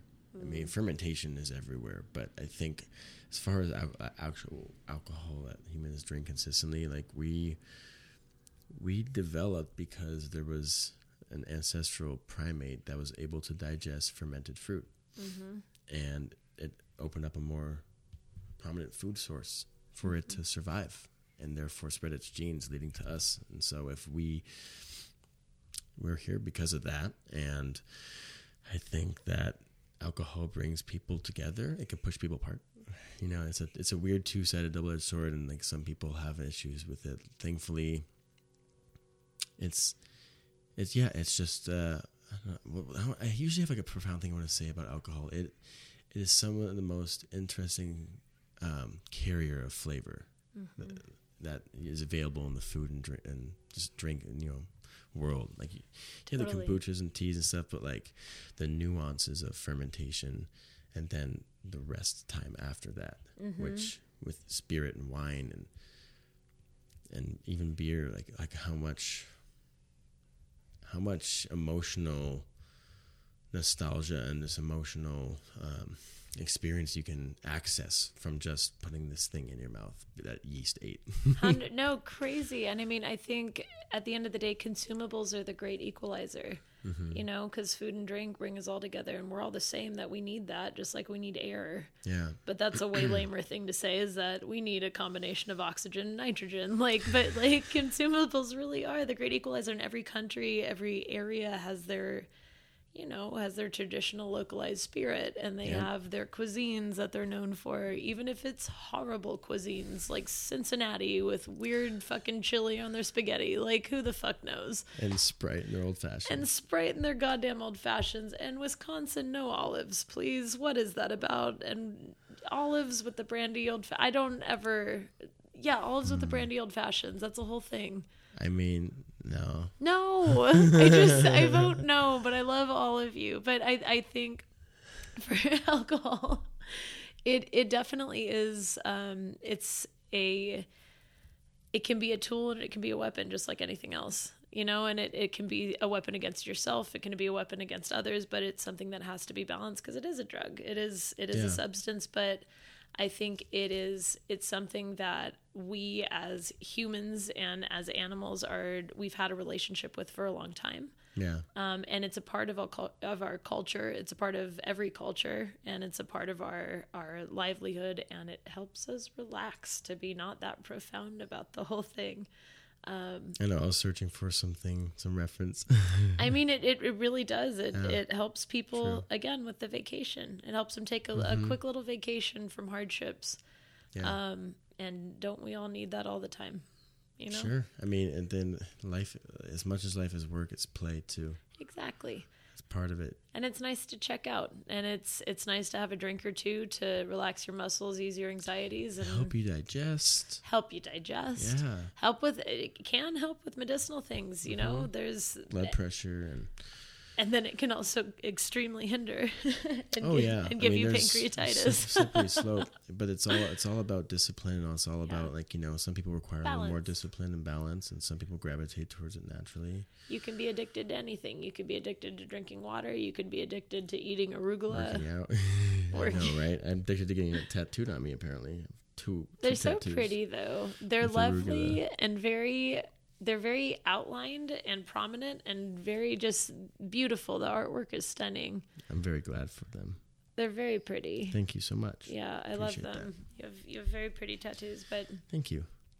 Yeah, no, you can get addicted to anything. It's habitual stuff, and the things that I think are easiest for people to get addicted to are not the substance itself, but the ritual. Exactly. It's pleasurable, and you're using your hands. You know, so it's smoking, it's eating, it's drinking, it's fucking, I don't know, if you're intense, it's shooting up. Like, it's doing the thing that you know you can do that's going to make you feel better. Yeah. And I was thinking about human ritual before we close this out. When I was counting the money tonight at work, I think it was last night, I was like, the ritual of taking that drawer and bringing it over to the bar top and sitting down. You're sitting down at the end of your shift. Oh, it feels good. Like favorite. A little bit of soda water left from service. And your back hurts like a motherfucker, and your feet all of a sudden don't have to have pressure on them. Yeah, and my hips get a little break, my knees get a break. You get to drink something for the first time in hours, like water without ice in it that maybe has weird floaties, and you're like, this is everything. Yeah. Oh, yeah. And like left like an open bottle of soda water from service that you poured once, so it's still bubbly. And and like, yeah, and I'm just counting that money, and the ritual of pulling all the cash out and counting your cash tips, and I like to organize them and face the bills the same way. It's not like it makes it easier for me to count, less margin for error. Two, I have to bill face too. Yeah, and like drives me crazy. Yeah, like I don't have to, but I like to because it's part of that ritual for me. It's part of that like decompressing, like make easing. It pretty. It just eases all this tension. Yeah. It's amazing. So like. Human ritual is a very big thing. They're important. There's so many of them, and that alcohol drinking is part of it. Hugely. And I think, there's so many quotes and there's so many opinions that are offered through history, and I'm going to completely bastardize this quote, but Mark Twain said something at some point about bartenders having the laziest job of getting friends, something along those lines. And you know what? Yeah, I suppose that's true. But at the same time, it's not just like the drug dealer that you don't want over at your house that's trying to hang out with you. Like, it's not that kind of thing. Yeah. Liquor industry it's politicians, it's all of the things. It's diplomacy, it's empathy. It's honestly, there's so many bartenders that I know that probably should be in politics, to be totally honest. Think about McCain's wife. Yeah. She Hensley dude. It's Hensley family, like wild. It is absolutely crazy. Just logging back in the computer. Wow, we went for a while tonight. How do we go? You cut it off like an hour earlier from now because I think we dribbled. No, it was great. We had the end of this conversation was. Throughout the whole thing, it was so engaging. It was fun. Super entertaining. I'm having a great time. I'm still holding my slide whistle, by the way. Oh my god! Do you want to give us one last, and I'll give a little exit. A little sharp at the end. That's so good. How awesome that you have one of those. Well, thank you everyone for listening. Dale had a great time talking. Thank you for hanging today. It was a blast. At all times. And treating me to the Tucson way. I will. Anytime. I will close it out with that. It is 2:04 a.m. Happy whatever day of the week it is. Cheers. Everybody. And one last little cheers. Later. Good night. Hey. Okay. I hope you enjoyed that. If you listened this far, then you won the contest, and that prize is me saying that. You won. Me saying that. Awesome. Congrats. Congratulations on your new win. Thank you for listening. Seriously. It means a lot that anyone listens. It's kind of cool. Please make sure to check out Page Spring Cellars Winery and Arizona Wilderness Brewing Company because they badass. And also check out Whiskey Del Bach because we talked about that on this episode. And they're fucking great. If you want a badass sipping whiskey, it's mixable too, don't get me wrong, but it's nice on its own. It's nice and rich and chocolatey. There's it's just tremendous amount of AZ in there too. And what they do is important, and I like to support things that I believe are important. Close to source, people, knowing where your shit comes from. That's about it. And with that, I wish everybody a nice summer because I know that I'm having a nice summer. It's a little toasty, but we just got our first decent rain in Phoenix yesterday, and I missed it. I was at work, so hopefully tonight we'll get a little action. I can kind of enjoy some rainage because I just love the rain. And today we are coming at you at 4:53 p.m. on Tuesday, July 23, 1769, KKK, PBZ, The Buzz. That's my new radio station. All right. Bye, guys. Thank you.